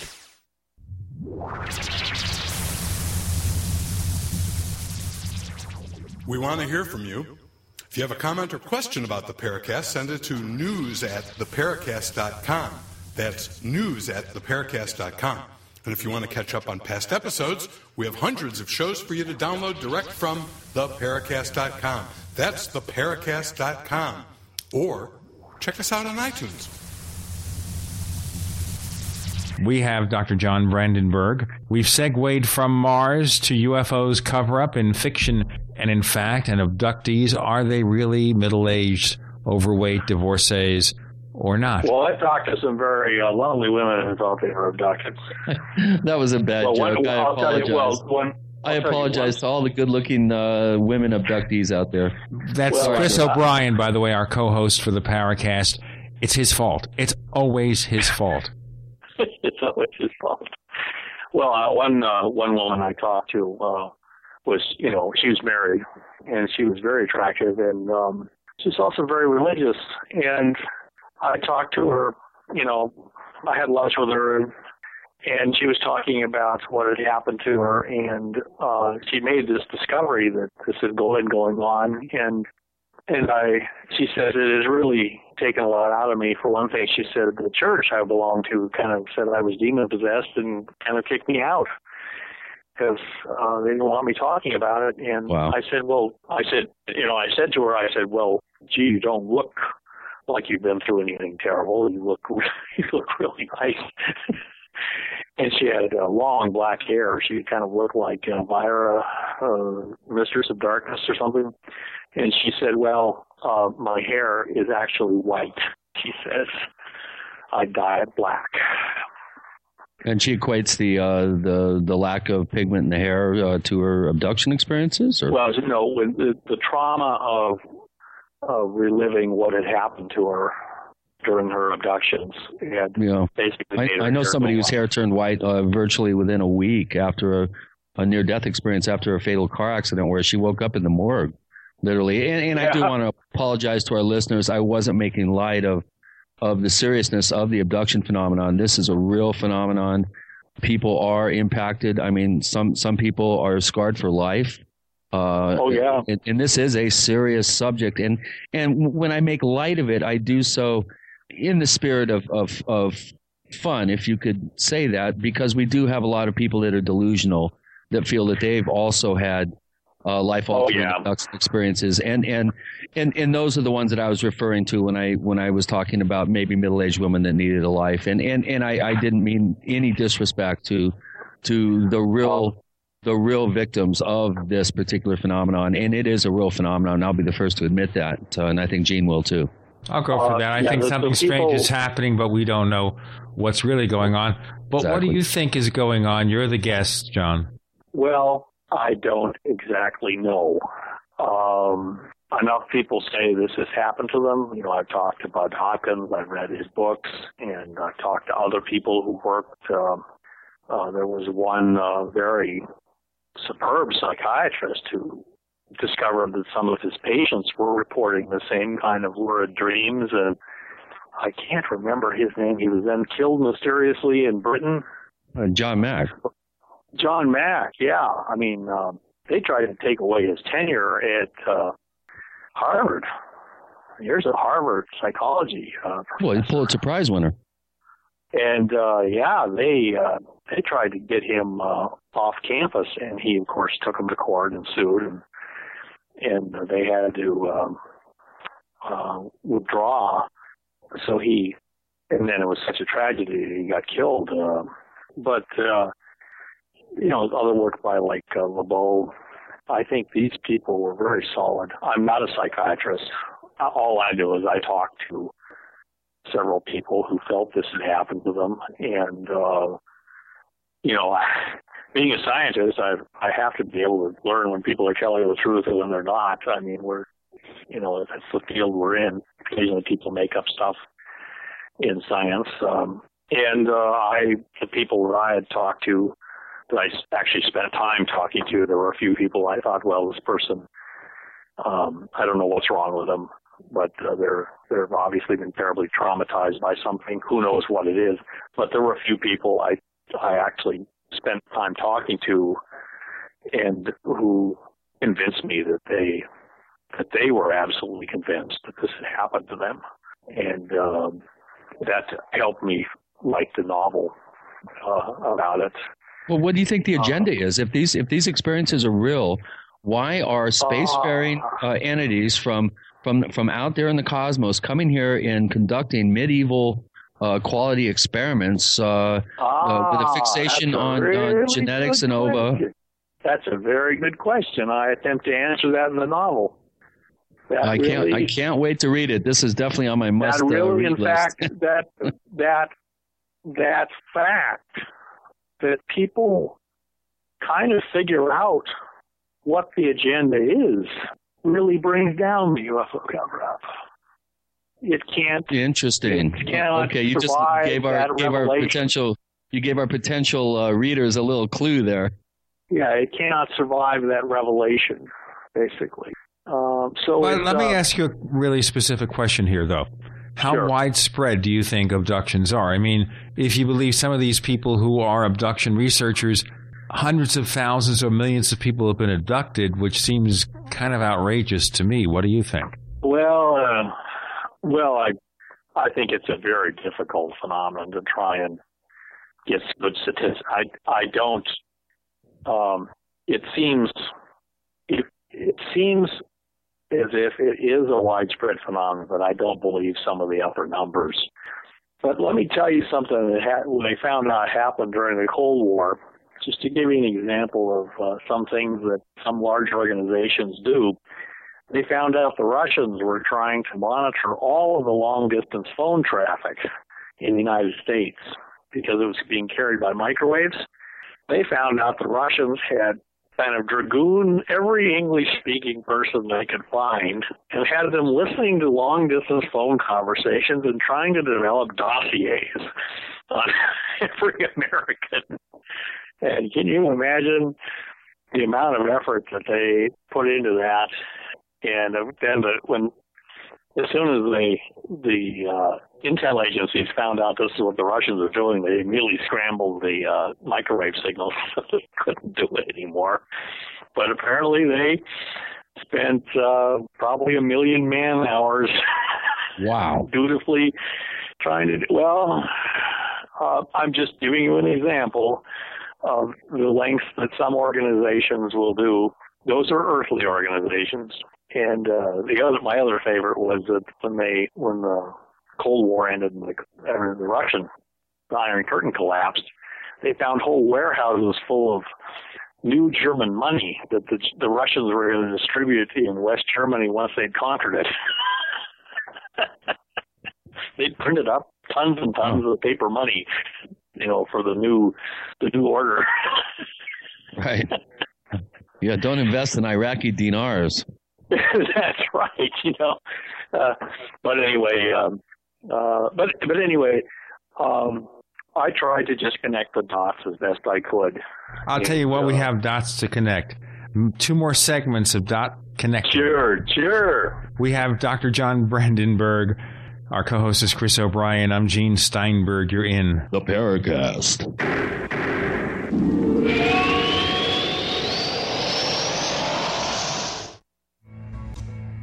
Is there a secret UFO agenda? Do strange creatures from the darkest corners of the mind roam the Earth? Is there evidence for mind control, time travel, or devious government conspiracies? Find out the inside scoop on the latest conspiracies, paranormal activity, and Fortean phenomena when you subscribe to Tim Beckley's Conspiracy Journal. It's jam-packed with stories, special book and DVD promotions, and the best news, it's absolutely free, sent right to your mailbox.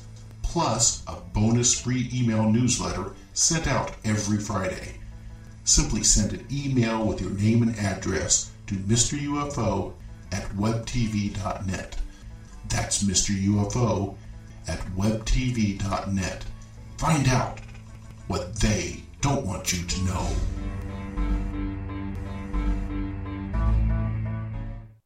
There are many types of storable foods, but how about a superfood that contains every nutrient that the human body needs for survival? 50% protein, 300 milligrams of potassium per ounce, and calcium and magnesium for your heart and bones, with many more nutrients found in this incredible food source that the government does not want you to have. This product is available in powder, seeds, and oil, and is shipped free to your door in the U.S. This product is illegal to grow in the U.S., but is legal to import. Don't waste time thinking about storing food. Plan ahead and prepare for yourself and your family now, and be in control of your destiny. You can save and invest your money, but in the end, food will be your greatest asset. Remember what the Word of God says in Ezekiel 7:19. Call 908-691-2608 and see what the powder, seeds, and oil can do for you. Remember, food will be your greatest asset. Call 908-691-2608. This product does not contain THC. Call 908-691-2608 today.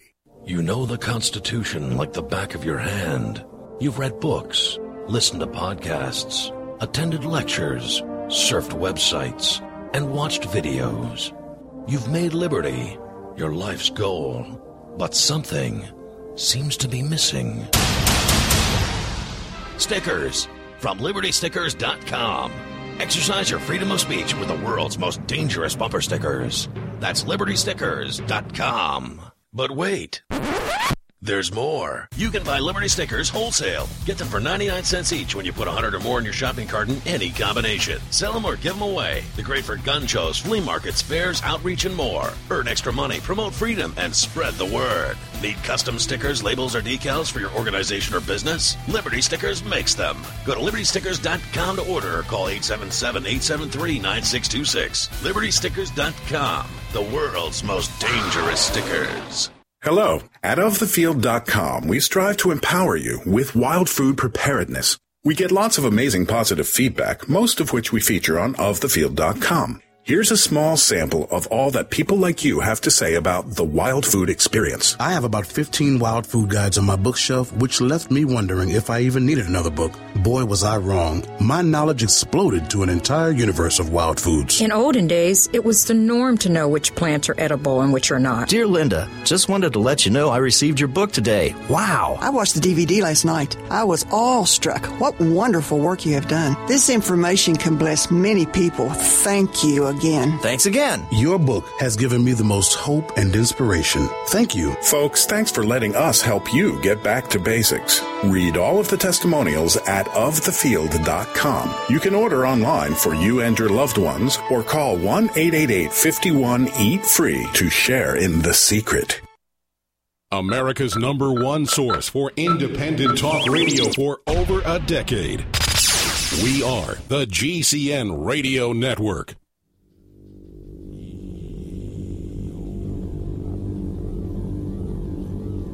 This is Jacques Vallée. You're listening to the Paracast, the gold standard of paranormal radio. We're back. Dr. John Brandenburg is here. He has a book coming out soon called Life and Death on Mars, The New Mars Synthesis. We have segued to UFOs. The co-host is Chris O'Brien. I'm Gene Steinberg. You're in the Paracast. So, Chris, why don't you pick up on what we're doing so far with this surprising turn for this interview? I'll say I'm enjoying it thoroughly. This is great having you on, John. We should have had you on soon, I think. You guys are great. It's really great being on your show. And this is really quite. I'm trying to give you guys the straightest answers I can. You're doing a great job, and you're very careful on how you say things, which I appreciate, and you're very circumspect about it. And this is good. This is a good thing. Yeah, go ahead. The publicly reported things, there's a lot of ground you can cover just based on the public record. You know, like in I think it was 1954, I was living in Washington, D.C., and I imagine what it must have been like to have UFOs flying over the U.S. Capitol every night, pursued by the best jet fighters we had at the time. And, the Air Force saying every day in press conferences, there's nothing to it. There's thermal inversion or something like this. And false returns. False returns, and then having jet fight, people watching in broad daylight, jet fighters chasing these things. Then the Air Force made a strange announcement. It said, any unknown aircraft over the airspace of the Capitol will be fired upon. Yeah. And watch out, you temperature inversions. Be careful. They're going to start firing on these temperature inversions, and the story is that they actually did, and that's what ended the overflights. Yeah, well, they just started. Sometimes you got to chase that dog out of the yard. Here's a question for you. Now, you're a scientist. You're someone who I think I would really enjoy networking with a little bit, picking your brain, getting some ideas. We mentioned the San Luis Valley before, and I'm putting in a 7 camera high res surveillance net 24/7 around the San Luis Valley, and it would be great to have some help designing some optical physics experiments that we could use in conjunction with an optical process. For one thing, I would see if you can get infrared as well as visible. Yeah, of course. Even ultraviolet sensitive cameras, because usually when people try to suppress using technological means, they try to suppress their image in one part of the spectrum. Sometimes they make themselves more clearly visible in other parts. Right. Like let's say somebody figured out how to camouflage themselves in the visible, like the British, hid that tank in plain sight. Right. Yeah, the British figured out how to put kind of camouflage on tanks so they had a tank that half disappeared, was driving around, and then half of it disappeared. I mean, it was in the distance, so people couldn't get a close look at it. But if suppose you have something like that, but then you're looking at it in infrared, it actually gets brighter. Right, exactly. Or even ultraviolet or radar. It makes it more bright in the infrared, yeah. Yeah, or radar. Or radar. Which is part of the idea. What would you how would you advise a team of civilian hard data investigators out in the field in a hotspot area with a really good likelihood and chance that they're going to be able to capture some hard data? What sort of advice would you have for a team? Well, I would try and get as much different data channels as you could. Get visible light. See if you could get infrared cameras. They've got some very good infrared cameras now. They do. They're pretty cheap. And, the military developed them, and now they're commercially available. And then also things like magnetometers, sensitive magnetometers. Mm-hmm. And if they're actually coming up with gravitometers now that are solid. Are you familiar with the work of Ray Stanford? Yes. I actually had some nice interchange with Ray Stanford many years ago. Yeah, he's still at it, believe it or not. He's the only civilian, to my knowledge, that's been able to get gravitometer and magnetometer data along with he showed me optical some great data. great data. What did you think of that the data? Electromagnetic signal and the gravitometer signal were coincident. The UFO decided to take off, and so we had a big spike in big electromagnetic pulse associated with the UFO taking off, leaving the scene at high speed. So you feel that was real scientific viable data then, the way it was presented to you? Yeah, I mean, it was informally presented to me, and he showed me some of his stuff, and I was quite impressed. And I do research. I'm a plasma physicist, so I deal with electromagnetic fields and gravity as part of astrophysics, and so it's quite natural. I would try and I would assume the same thing Einstein did, that the two fields can be unified. I strongly believe that, and. How close are we to a unified field? Are we close to unifying some of these? Oh, we've made great progress. Einstein's, my conviction now is that Einstein was right. They can be unified. Unfortunately, Einstein didn't like quantum mechanics. So the people who made the most progress were Sakharov, the Russian scientist. Also Hal Puthoff in this country. You've heard of him? Oh, yeah. Yeah.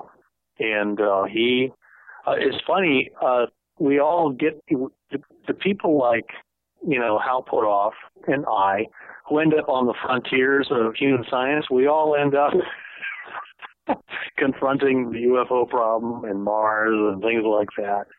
Stuff that doesn't quite fit. What? The stuff that doesn't quite fit. The stuff that doesn't quite fit, but the really fascinating thing was that Einstein tried, for the last 30 years of his life to unify the fields. That's where, in fact, we get the term unified field theory. It was from him. And it started out being a quite respectable thing to do, but Einstein, because he was such a rebel, he even ultimately rebelled against the physics community he was part of. He didn't like quantum mechanics. He rejected it and basically tried to unify the fields without quantum mechanics, and it looks like it was essential. The person who made the most progress recently was Sakharov, Andrei Sakharov, who was the guy who invented the Russian hydrogen bomb. And so he basically took quantum mechanical principles and was able to make some progress unifying EM and gravity. And it's just a fascinating field. I could spend another 2 hours talking about just it. But yeah, easily. It's particularly relevant because of the UFO question, because many of the things people report, it looks like the craft have very strong electromagnetic fields around them. In fact, they seem to be induction fields that are rotating. Several people I talked to saw that, in the southwest, bushes beneath the saucer would swirl as if there was a big wind, but there was no wind. And it's just a very intriguing puzzle as a physicist to speculate how such a craft would actually be propelled, and of course what would power it. But we have, I worked on fusion energy. It is technically feasible to conceive, you could conceive of a very compact fusion power plant that wouldn't emit any radiation. It would be very clean and produce all this power. And that's the 21st century science. We don't know, John, what they might be doing if they're several thousand years more advanced than we are. Dr. John Brandenburg joining us. I'm Gene Steinberg. The co-host is Chris O'Brien. You're in the Paracast.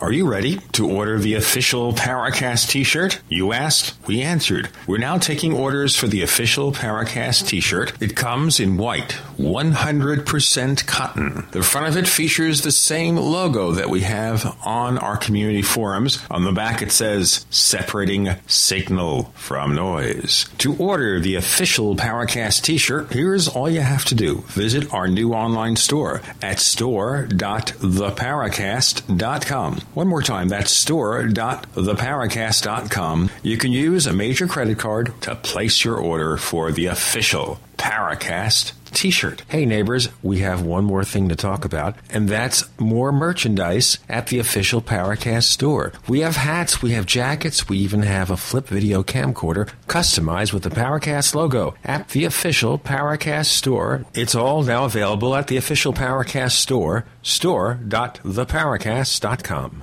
Before you throw away your used batteries, you need to listen to this. Now, going green can save money. Go green and save money by giving life to your used batteries by charging them with the Renaissance Charger. The Renaissance Charger uses a new revolutionary battery charging technology that effectively extends the life of new batteries and gives new life to used batteries. Invented by legendary audio genius John Bedini, this unique and patented charging system rejuvenates the electrochemical plate structure in the battery without additives, increasing capacity and maintaining cell integrity. Renaissance Charge offers a full line of products made in the USA for all types and sizes of batteries. Find out why our customers tell us the Renaissance Charger is the only battery charger they will ever use. Save your money. Save the environment. Visit us online at r-charge.com. That's r-charge.com, or call us at 208-772-4514. That's 208-772-4514. Be a part of the revolution today.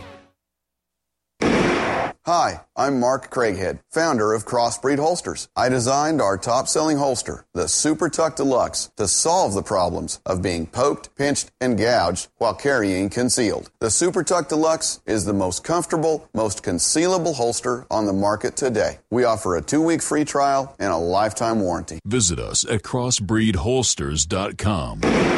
Don't forget, crossbreedholsters.com. Hi, this is Ted Anderson. Have you ever wondered why banks, stockbrokers, investment advisors won't talk about gold IRAs? They've been available since 1986, yet the financial industry won't recognize the value of gold for your retirement. Gold has outperformed paper investments, yet no word about IRAs. If you would like to have gold for your retirement, call 800-686-2237. Don't get left behind by rising inflation and low returns. Call 800-686-2237. Secure your future and call 1-800-686-2237. Did you know that you can be tracked and traced when you're online? With identity theft and cybercrimes on the rise, your passwords, your identity, and even your physical location can be revealed to complete strangers. Would you like to surf the internet anonymously and not have to worry about these threats? Well, now you can by visiting patriotinternet.com. For about $2 per month, patriotinternet.com will conceal your IP address and your physical location, allowing you to browse the web, send emails, and instant message anonymously. patriotinternet.com will bypass filters, blocked sites, and keyword blocking.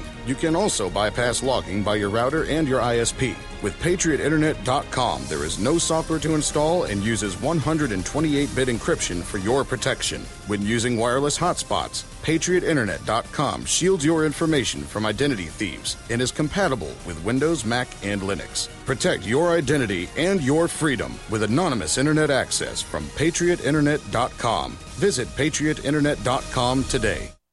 Are you tired of searching for great talk radio? Something more important. Search no more. We are the GCN Radio Network.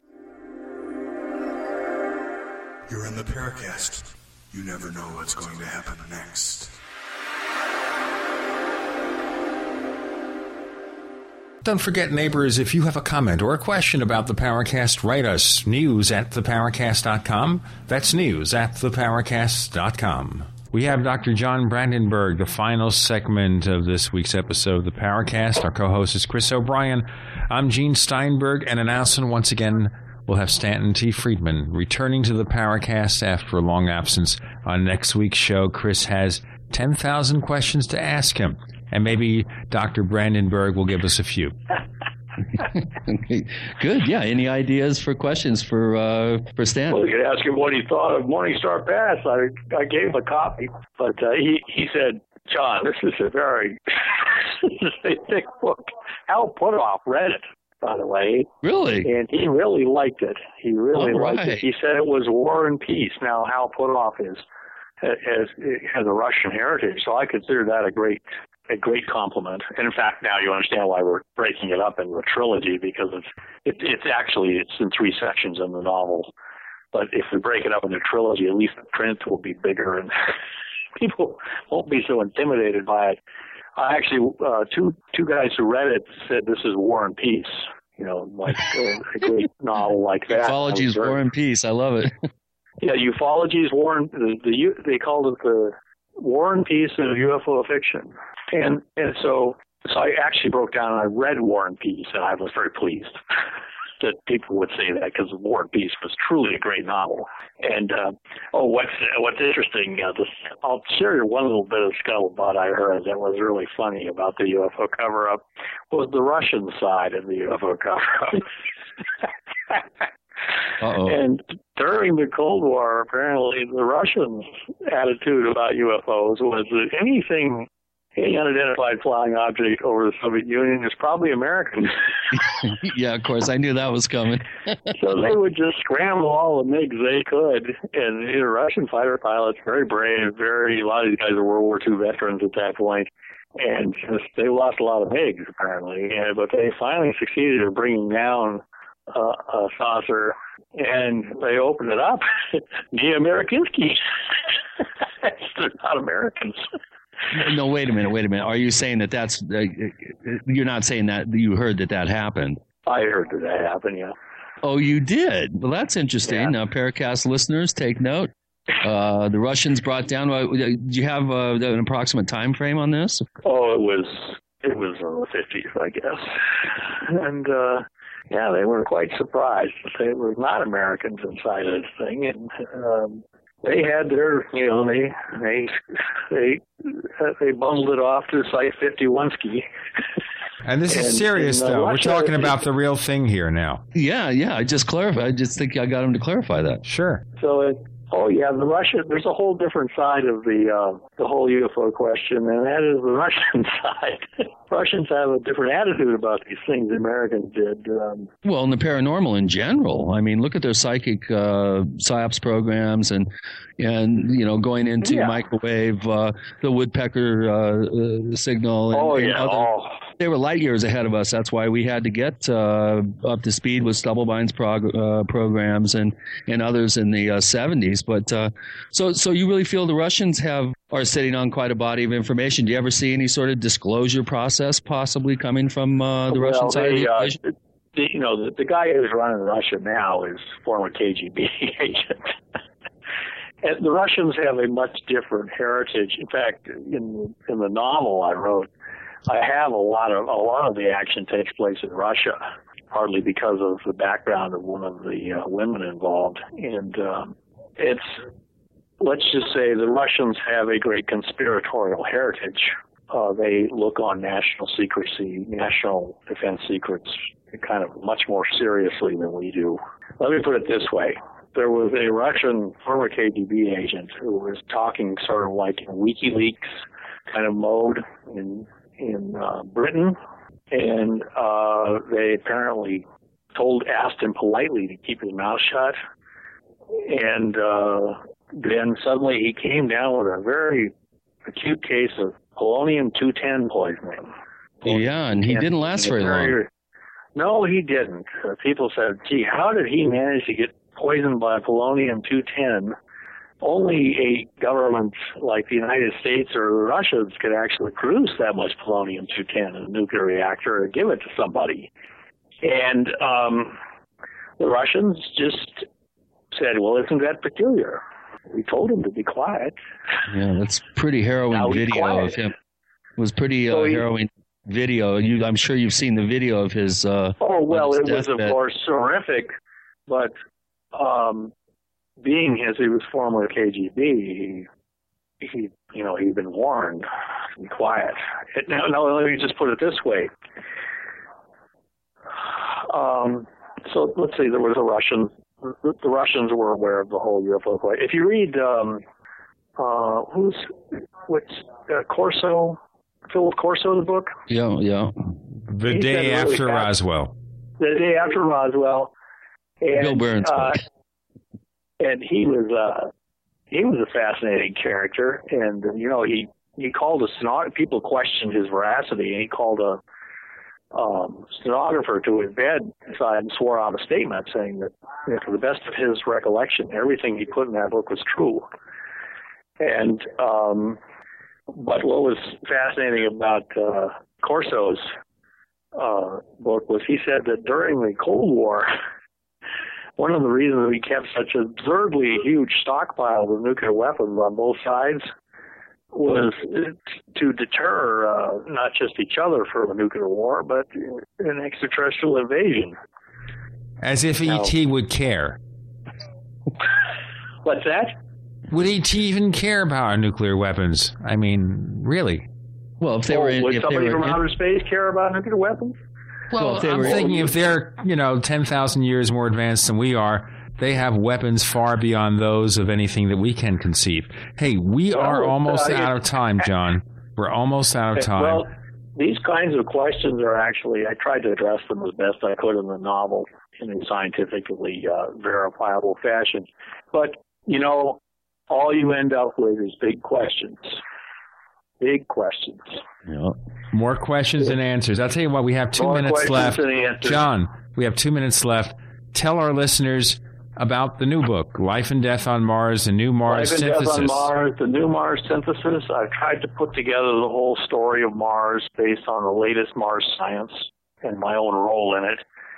And a new discovery that apparently after the fall of Mars, when Mars' climate changed from being Earth-like to what it is now because of the asteroid impact, apparently, then Mars was racked by a very mysterious and massive nuclear explosion. And we think we can explain it naturally, but it's very mysterious, very peculiar. It should be investigated further. And that's right where I'm at in the book. I can't wait to finish it tonight. All right. Well, it's been great, you guys. Hey, do you have a website we can check out? I let my website expire. It's so unfortunately the best place to do it is just Amazon.com and just look up under the books. Morningstar Pass, Collapse of UFO Cover-Up. It's on Amazon.com. So is the prequel to it, by the way. Asteroid 20-2012 Sepulveda. Part one of the trilogy. Famous. Why would somebody in the government approach them? Well, because of this asteroid thing they were involved in. And, gotta watch out about them asteroids. They can be mighty dangerous. If my synthesis is true about the collapse of Mars climate, then you better pay careful attention to asteroids because they may be the biggest danger to intelligent life like us there is in the universe. Hey, Chris O'Brien, tell us where we can find more of the stuff you do. I have a website? Just look on the net under Brandenburg, gem theory, gravity, electromagnetism. Yeah, we got to let Chris wrap it up. We're wrapping it up. Yeah, Our Strange Planet is my website, ourstrangeplanet.com. It is a strange planet. Come there and visit and keep up to speed on what's going on in the San Luis Valley. And I want to thank Dr. Brandenburg. This is the time has just flown by. We got to have you back. I think we're just scratching the surface. I really appreciate you coming out and being able to talk about this stuff with us, and much luck and success on the new book. Dr. John Brandenburg, thanks for joining us on the Paracast. Great. The